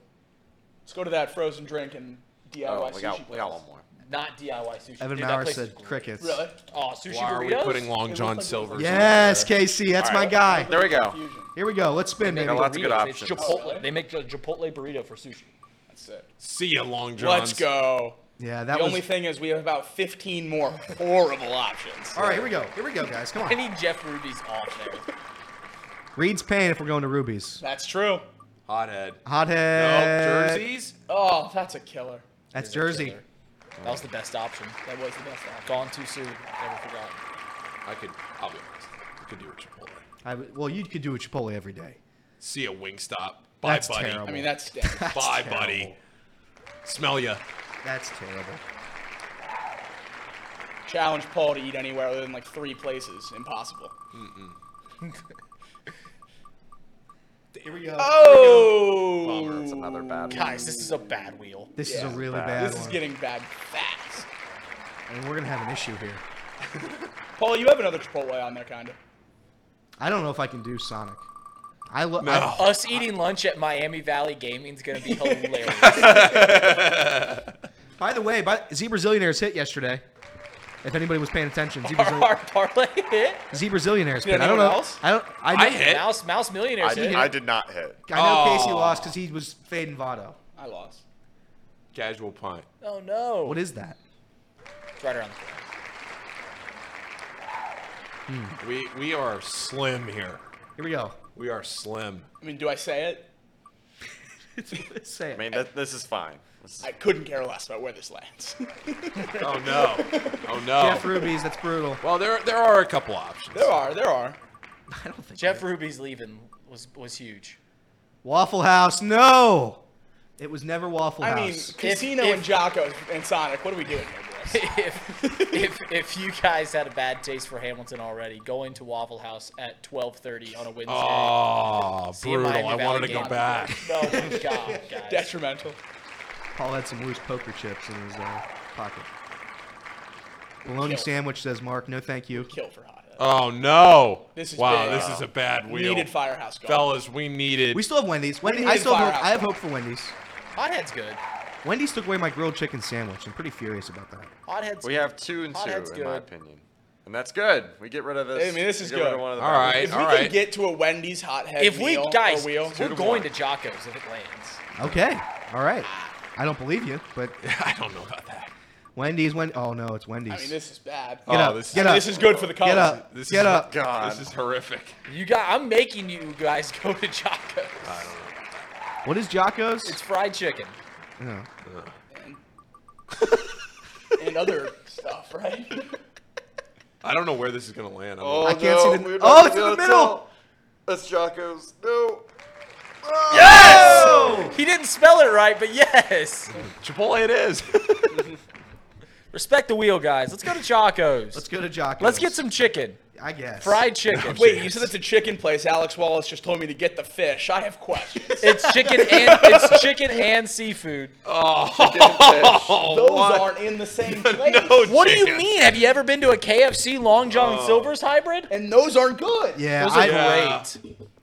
I mean, there's some intestinal damage that'll be had here. I'm ordering fish and Speaking of chips. I'm getting intestinal fish and chips too. Speaking of intestinal damage, let's get the chicken livers. No. If they have chicken liver on the menu, Chipotle. I'm putting my foot down. They do have chicken I'm putting livers. my foot down. And gizzards. They have chicken gizzards too. Oh man. All right. All right. Guys, thank you for listening. This has been Off the Bench. I am not Tom Brenneman. I am Elliot Reiring. This is Reed Mouse. This is Jacob Tissett. This is Casey McAllister. And that's Polly Fishsticks. Thank you for listening. We'll have Austin Elmore and Tracy tomorrow. One of us will be hosting. It'll be a mystery. We might spin a wheel for it. Thank you guys very much for listening. Have a great rest of your day.